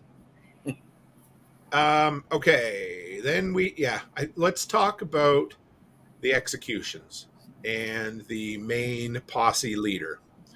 Anybody? Byron, you want to talk about that a little bit? I think that's a good way. That's just a crime deterrent, a future crime deterrent. I mean, hang him up, let him, just like John Willis always says, put their heads on pikes. Not wrong. I mean, that happens in a lot of books. That's just the way to do it. I mean, I think because even if there was a part of their posse, like they left a second group behind or something. They come in, they see their actual leader is hanging there. They're not going to screw with them now. At least a smart person would. Yeah. Anybody read World Made by Hand? Have you read that one, Nate? I think I did. Four book series. Carrie Brown recommended it to me. I've read it twice now. It's so good. I think it's on my list, but I haven't done it yet. Then one of the best. It's really good. It takes place after peak oil and everything. They run out of resources, and so anyway, there's a guy he's a local farm owner, and these guys break into his house in the middle of the night, and he strings up their bodies and leaves them there. His wife's like, "Take them down." He's like, "Nope." Yeah. I got to say, I chuckled a bit. Well, a couple things. Number one, it was kind of cool that the bad guy leader, whatever the cult dude was, had an understanding of war. What do they call that? Like tactics and that sort of thing? Yeah. But he basically said, it implied that he learned most of it from movies, didn't it? Or documentaries? Yeah, documentary is way. Yeah. So I had to chuckle when John's like, when he decided to hang him instead of shoot him, because the guy, he all of a sudden went from this big, tough, old friggin', cult leader to a bit of a sniveling little kid, which I'm not going to say I would face it well either, but it made me laugh a little bit. What about Rachel? When they talk about overreacting or at the point where they start enjoying the executions, do you remember that? Yeah, wasn't that the point where they just decided to call it off? And exactly. did they just like exile them, or I don't remember. I think it was the last 4 or 5 of them. They let them go because it got to the point where they were just, Nazi style executing them and then pushing them off the bank, right? And the bloodlust was kicking in, right? Because that's tough. Where do you? Because sure, they have the right to bloodlust. They have the right to execute their war criminals. But it almost sounds like they marked them with something. Well, okay. And I had to reread it. And I'm like, I read that too, but it never made sense. Didn't it seem like something was missing there, Byron? Yeah, I thought maybe I got a PDF version of it. I thought, well, maybe it's just one of those. It could have just been so it reminds me or something, but it continued on. So okay. Do you remember anybody see the movie Inglourious Bastards? Mm-hmm. Yep. Okay, Brad Pitt. That movie. I'm going to kill me some Nazis. The swastika onto Hitler's forehead. Yes, or wasn't Hitler, but it was. Wasn't Hitler? Yeah, it was one of the generals or something. Yeah, he's like, they ain't going to kill me for this. I'll get a chewing. I've been given a chewing before.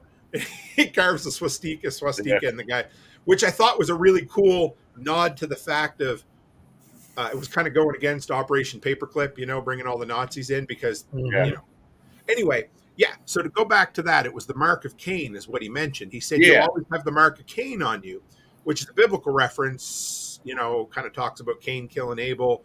Yeah. And whatever it is in the Old Testament, he gets marked with for the rest of his days.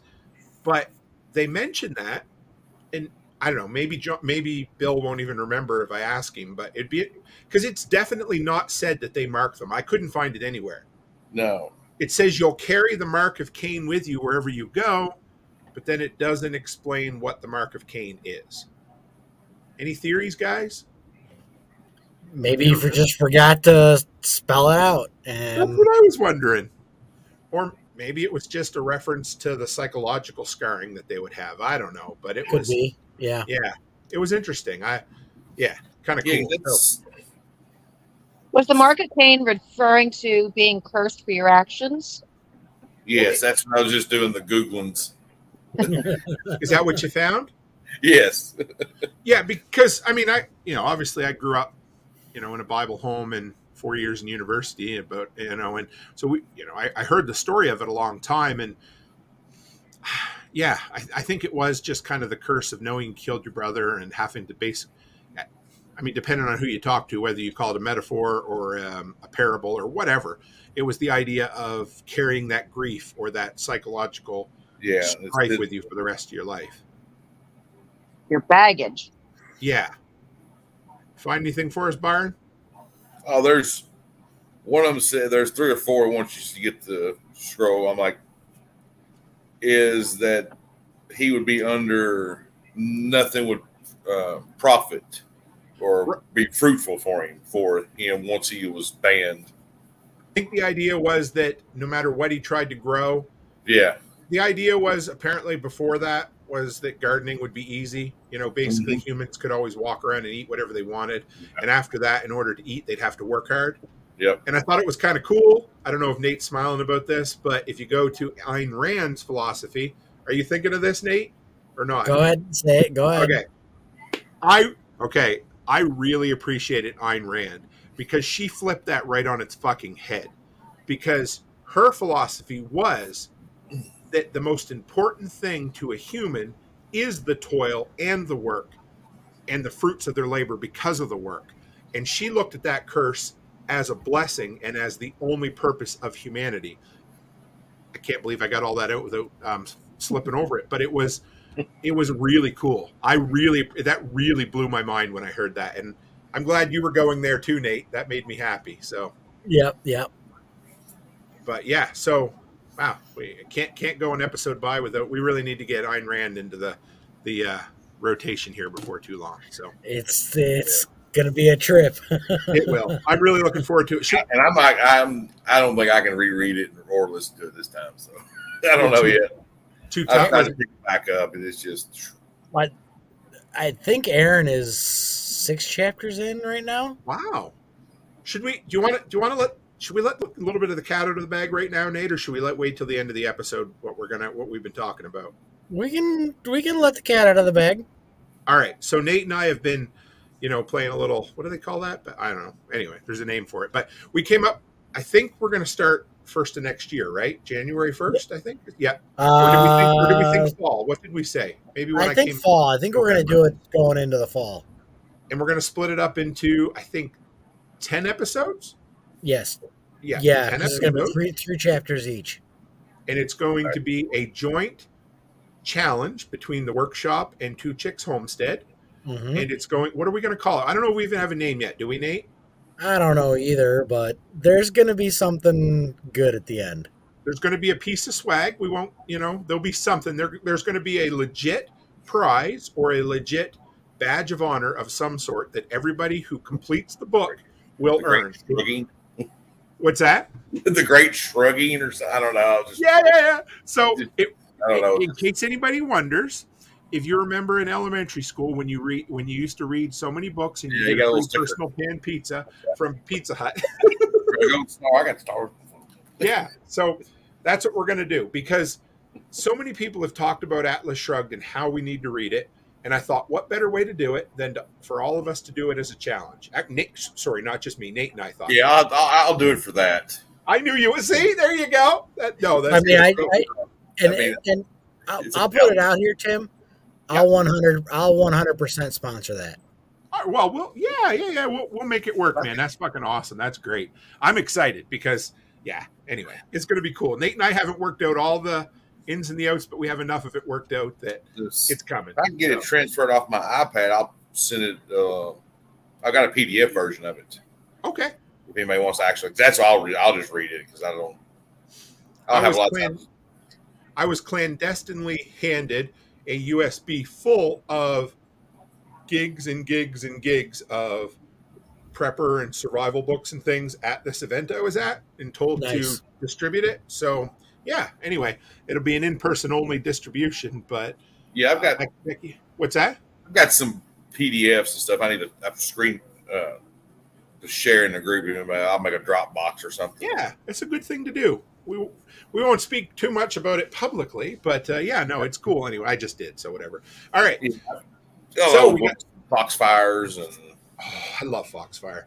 First book of them. If nobody's ever read the Foxfire series, back when I first got into homebrewing, I found the Foxfire book of homemade wine or something like that. That's what introduced me to the Foxfire series. So if you haven't seen it, it's like basically a whole bunch of Appalachia. What would you call it? Backwoods living. Yeah, there. Thank you. Yes, that's it. Yeah, really. That was like the backwoods magazine. Was it the in the day, the time before we had actual magazines, I guess you'd say. Yes. Yeah, But absolutely. somebody wanted to preserve all the heritage of the old ways of doing it. While we're talking about this, I don't know what made me remind me of this, but I interviewed Paul Wheaton on Monday, whatever. It was just a short one. We only got about 25 minutes in because where we were getting interviewed, there was a presentation coming. But one little spoiler in it, did anybody know he used to be big into like the early internet? So he designed software and things that work. Bananacom. What's that? He Bananacom. always has to talk. Yeah, he always has to brag about being the developer of Bananacom. Yeah, it's a pretty cool story. So anyway, I'm not going to give away any more than I'm sure lots of people have heard it, but it was neat. He talked about it a bit in the interview. So, okay, next, the phone call. I hate the phone call. I hate everything about the phone call. It makes me so uncomfortable. I don't know. Good night, Chris. Time to hit the sack for Mr. I'm going to mispronounce Dividal. We'll see. I'll just roll it off my tongue, and there you go. So have a good night, Chris. It's almost like you know what the answer to the phone call is going to be. So, I mean, we've already spoiled this entire book. So if you're still listening at this point and you haven't read the book, not much I can do. Yeah. You want to talk about the phone call, Nate? I hated it too. I mean, it's like, me as a parent, I get it. But it didn't need to be in the book. I think you're right. Maybe that's what it was. I mean, that's anybody who has a kid is going to do what they can, short of begging like that. Like Right. I don't see myself begging like that. We're going to try and make something work, but I'm not going to go begging for that.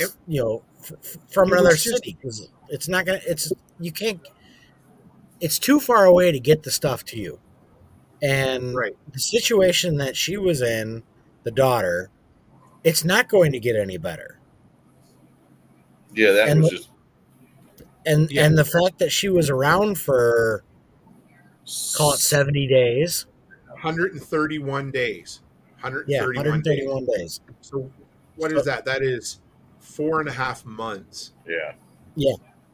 The fact that she survived that long with what they had, good on her. Yeah. Mm-hmm. And I get it. I do. I mean, I've got 5 kids of my own, and I would probably do what I could. There's just something about it. I just don't like that phone call. And part of it is it's uncomfortable to listen to.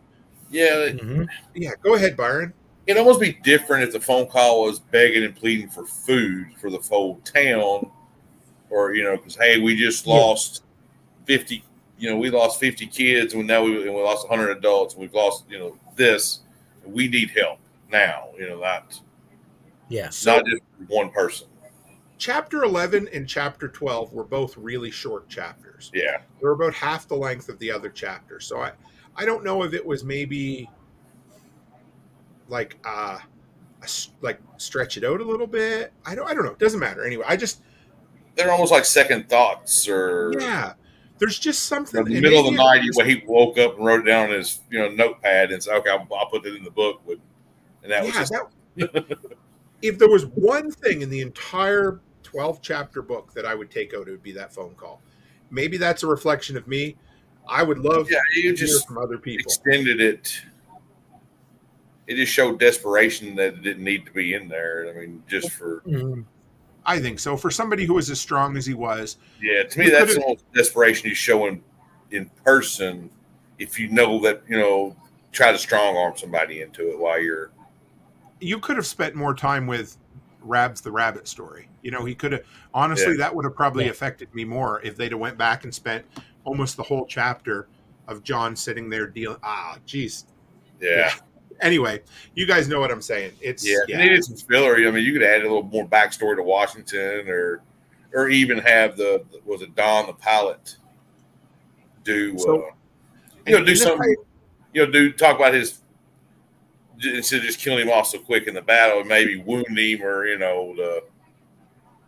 let him like tell his side what he's seen in the air before. I think, and maybe this was just from maybe the phone call.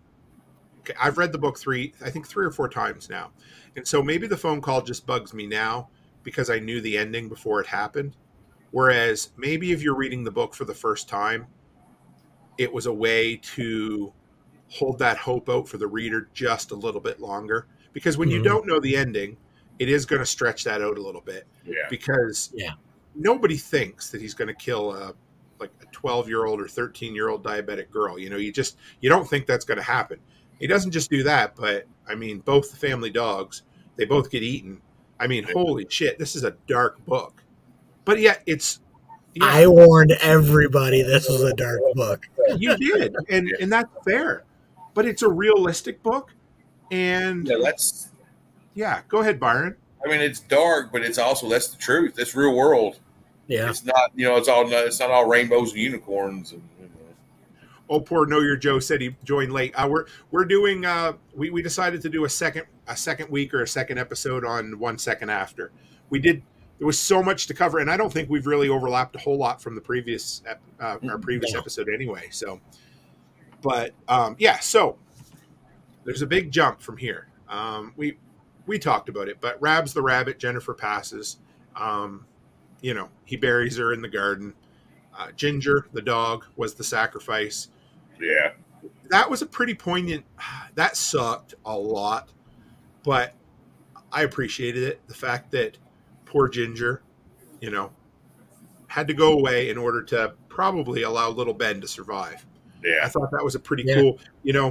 Again, one of the good way to write the dog out. I mean, not just And again, I gotta say, I think Fortune is probably the best writer in prepper porn, modern prepper porn sphere. Because he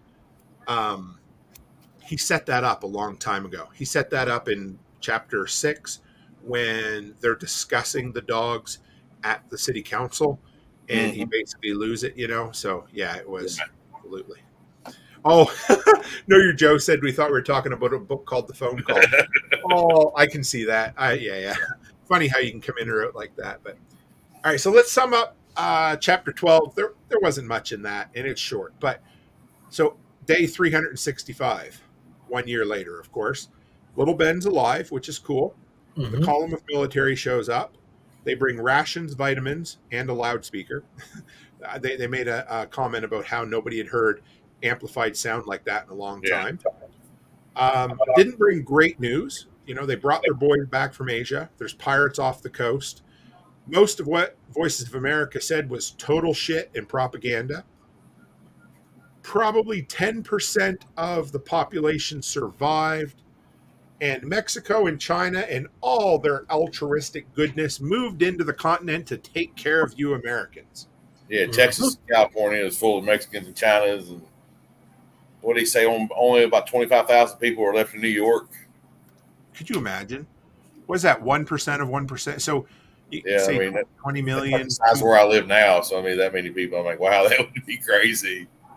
Man, I love the old The Stand movie, the Stand miniseries from '94. There's some really cool scenes in there where there's like 5 people in the entire city. I mean, there's probably more, but they've got shots of the last 5 or 6 survivors in the entire city.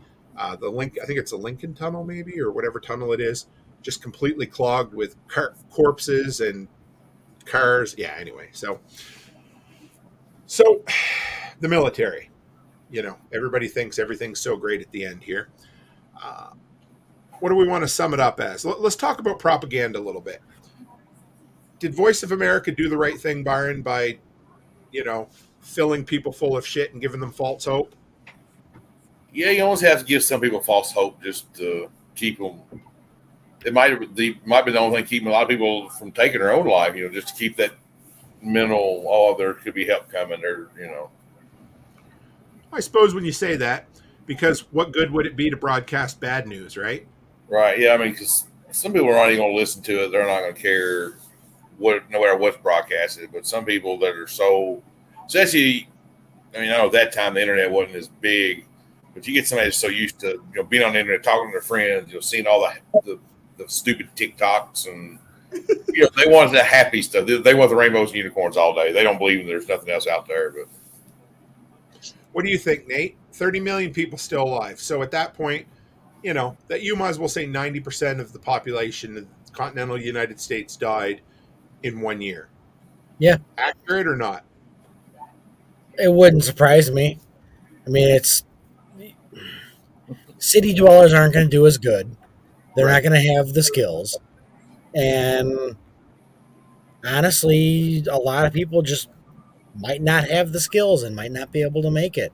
And then you have all the fighting, and it would get ugly. I would say 30 million is a lot higher than I would think. I'd go maybe 1 million, maybe 2 million. You think that would be all that would be left? Yeah. Because people are going to want to spread out. I want to see if we can find this here. 80% of all Americans live in cities. Mm-hmm. So all that would take is for basically the cities to die. I know that sounds awful, but if the cities died and only half of the rural people died, there's your 90% right there. Mm-hmm. Yeah. So if there was a 50% survival rate in the rural and 100% fatality in all the major cities, which isn't that far off. I mean, you might get 1% or something, but yeah, that makes sense actually. How long would it be before people in the cities just started choking on their own sewage? Right. And sanitation issues. Yep. Well, somebody said, I think, oh shoot, I don't know if it's in Don Stevens' book about retreating or if it's Mel Tappan on survival. But one of them said that a bug out location is no good whatsoever if it's less than a full tank of gas from a city. I thought, isn't that an interesting concept, right? And Know Your Joe said, is this more of a novel? I've heard of the book, but thought it was more of an instruction type of book or manual. The cool thing about this book is that it was based on a congressional report, right, Nate? Yeah. Kinda? Yeah, It was inspired by a congressional report on the fact that the U.S. and by proxy Canada, I'm sure, is not ready for any sort of EMP strike. And so I guess when Mr. Fortune there was on the episode, he talked about what would be the most effective way to educate people. And when it came down to it, he thought it was through fiction. So this is a total fiction. It's 100% novel. And I think it's pretty damn effective. I would say this is the novel and Going Home is more of the manual. Sure. Yeah. Yep.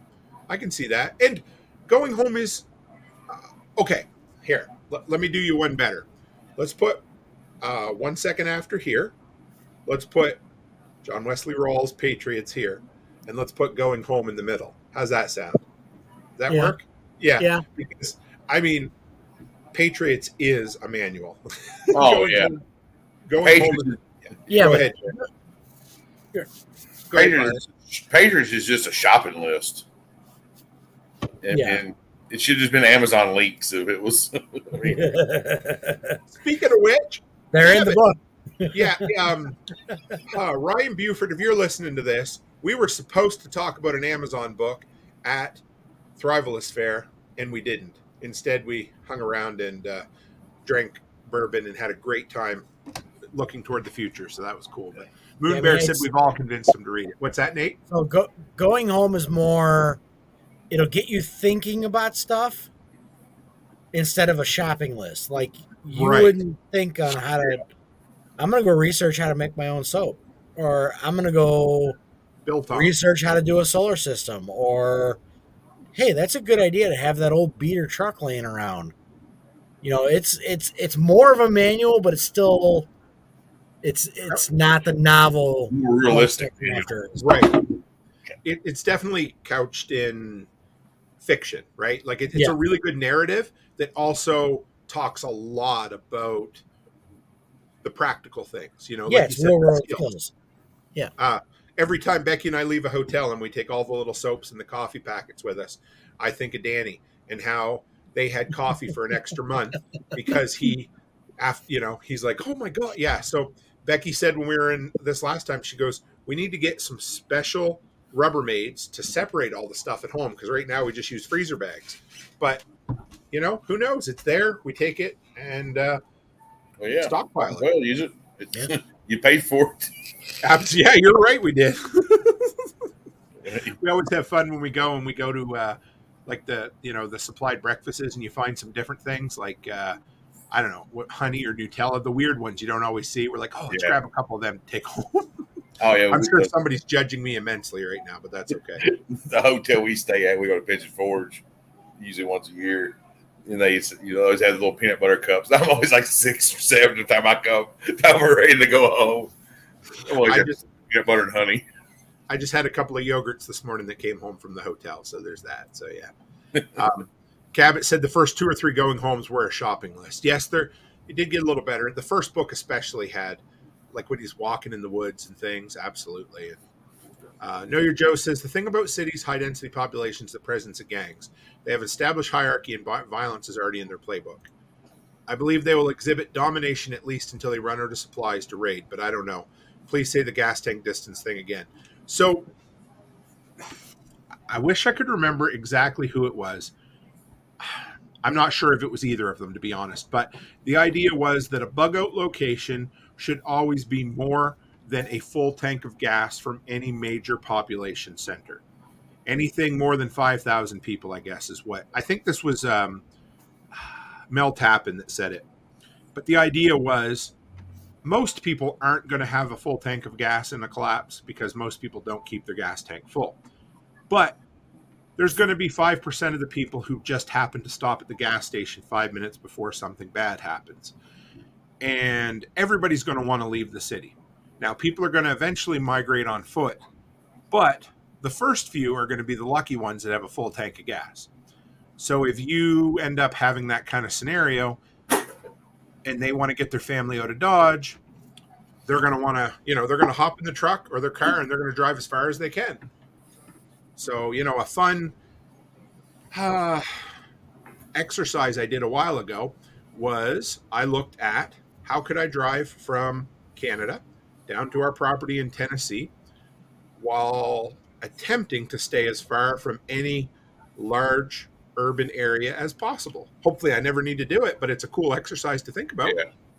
Mm-hmm. And it is possible. Not 100%, but about 99% possible, especially if you stay over to the Dakotas ways. There ain't nothing in there. But anyway. Yeah, I always we go to Tennessee. I know the way we can get back, whether it's 2-lane roads or even go from a 3-hour drive to a 5.5, 6-hour drive through the really. I'd rather have a 6-hour drive and arrive alive than take the interstate through Nashville. Mm-hmm. Well, guys, we did 2 hours.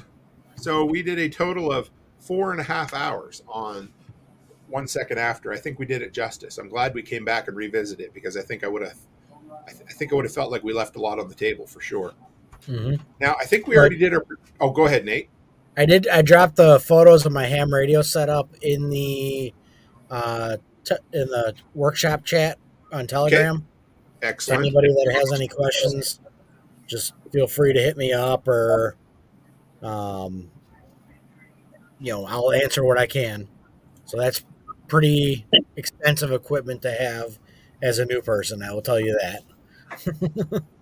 I did get my ham radio antenna, like you said, Nate. So that's my next this winter. Cool. You're going to help me on FaceTime, and I'll pay you to help me. But we're gonna get it set up, and we're going to at least so I can listen until I get my license, right? So cool.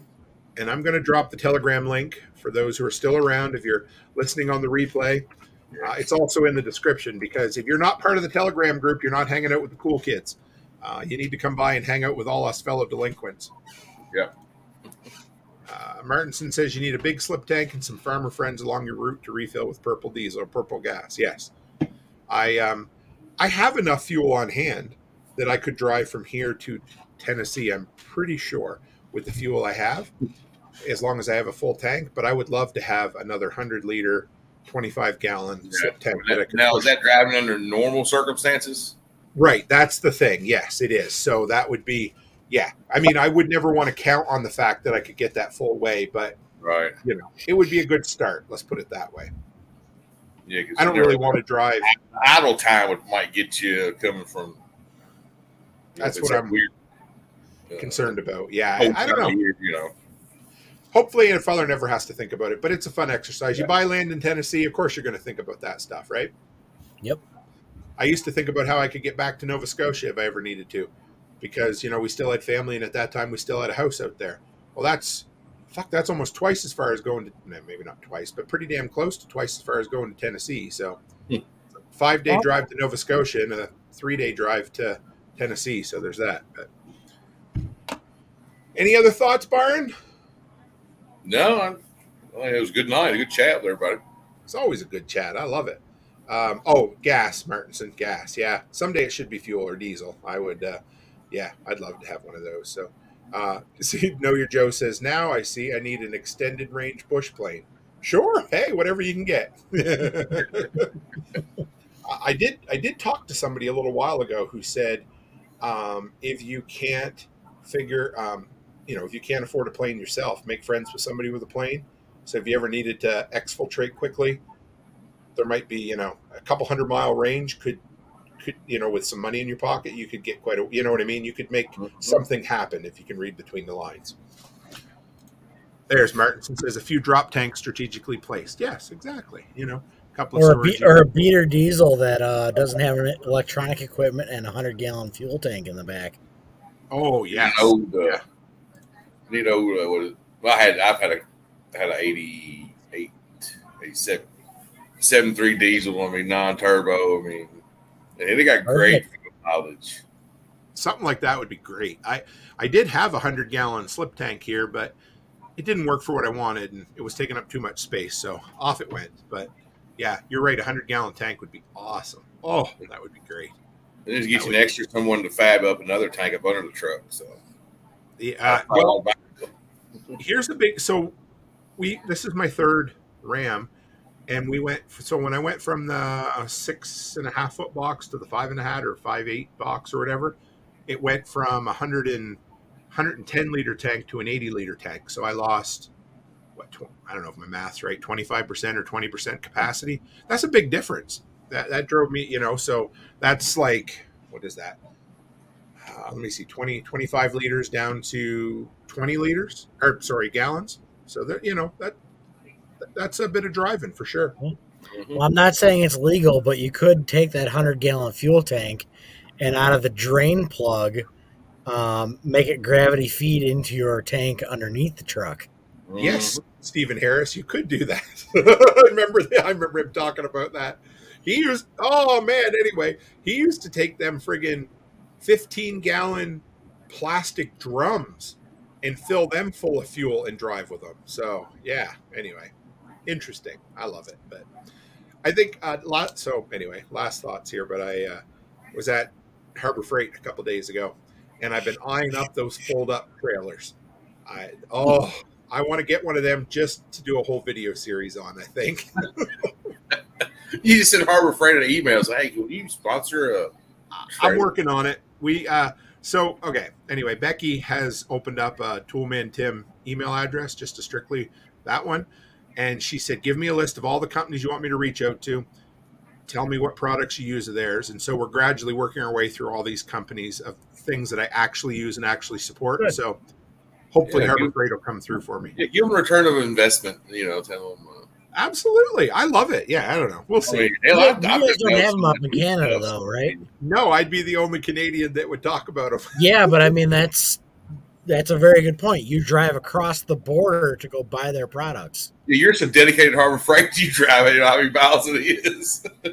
The nearest Harbor Freight to me is a 7-hour drive away. So there you go. There's your selling point. I drive 7 hours for Harbor Freight stuff. You guys know I never go to the States without snapping a selfie in front of a Harbor Freight. So it's so I don't know. It's fun. I enjoy it. I picked up a new product. I haven't even taken a picture yet. Just came out last week at Harbor Freight. It's one of those battery top-offs. So you put it on their cordless battery, and it gives you a 150-watt AC outlet on it. So we'll test that guy out on one of their batteries. Same thing as the DeWalt, you know. But so let's go around the horn. Byron, where can anybody find you if they ever want to talk to you? Well, I got 2 Instagrams actually. Oh, _LJ is my say Jeep that again, page. slower. Foolish Habit _LJ. Okay. And my personal Instagram is Byron.Roberts06. I need to get back on it. That's more of the prepping, gardening. I've been kind of slow on both Instagrams. So send me links anytime. I'd love to. I'll promote it for sure. So all right, Rachel, where can people find you other than at the warehouse when you're working? On the chats. I'm on your chat. Yeah. I'm on Nate's chat. I'm on the Liberty Meats chat. American Breast Chickens chat. Occasionally I pop in over on the Lots chat, but that's usually just to clear it because it'll end up being 500 messages halfway through the day. Yeah, Telegram chats. I'm around usually doing something stupid. We love you. You drop in between, playing with your dog and playing pool, and we get to hear about it. I always love hearing from you because I know you're busy, but I appreciate you coming by all the time. So, actually, right now I'm working on propagating a bunch of plants. Ooh, what are you propagating? I have 7 kinds of mint, okay, 4 kinds of peppers, 4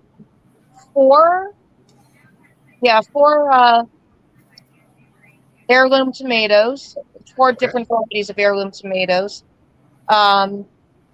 I basically went to the farmer's market while I had a couple of days off and got somewhere, I'd say a good $300 of plants for less than $100. Wow, Nice.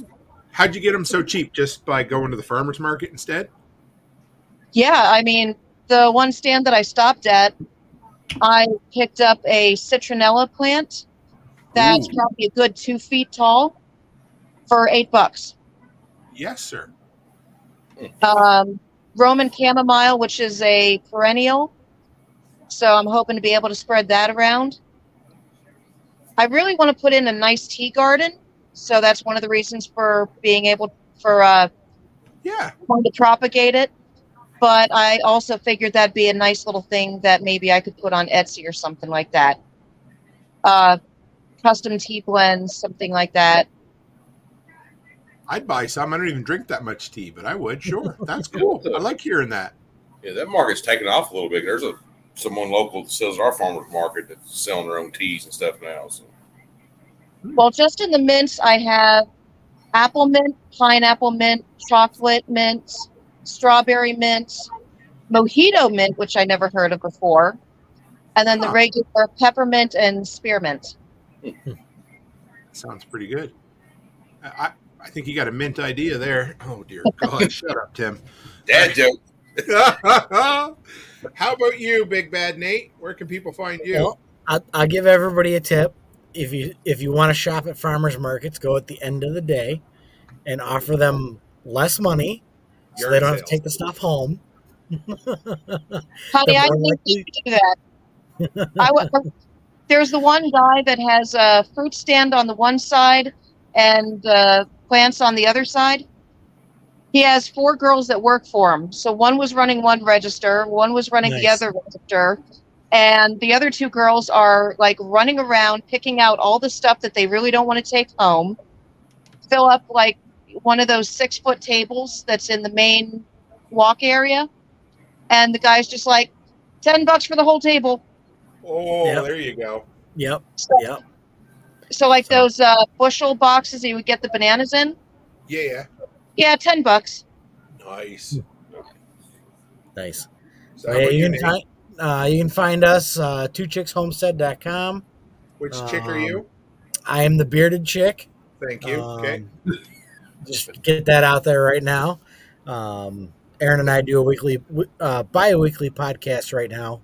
So we'll probably pick it up since we're getting a little bit busier now. We got some stuff to talk about.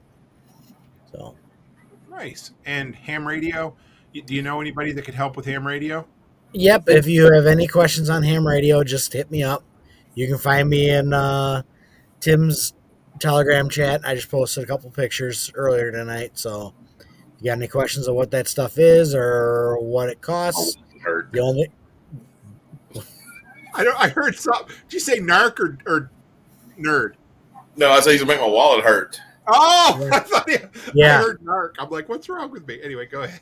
He's gonna make my- I can get you guys started. I mean, really, if you are interested, seriously interested in ham radio, it's going to be about $2,000 to get set up. That's fair. So- At least you're honest about it. I mean, it is what it is. So Cool. Well, thank you guys. This was another good one. I think the next one we will do, I don't know the exact date yet. We'll figure that out. But the next one's going to be, what's it called? The day out? No. is it 1 year after? 1 year after. 1 year after. Sure. Yeah, I haven't read it yet, so I gotta get it. Moon Bear's looking for a link. What link are you looking for, Moon Bear? Before we close up here, I'll put it through for you. And if not, is it the Telegram link you're looking for? Because I just we'll throw that back up one more time. And if you need any of Nate's links, it's what is it? Twochicks.com. It's twochickshomestead.com is the website, and then our Telegram, I can send it to you. Okay. So there's Nate's twochickshomestead.com. Okay. Looking for Telegram or something. So we got Nate up there, and we got the Telegram group, and we'll share. If you've got it, Nate, throw it over to me. And there's I just sent you our Telegram. Okay. Copy link. Here it is, guys. For anybody still listening that isn't half in the bag or half asleep on the East Coast, we get you it's coming through. Yep. There we are. Cool. All right, guys. With that, we always appreciate you. And as always, stay happy, stay healthy, and have a great week.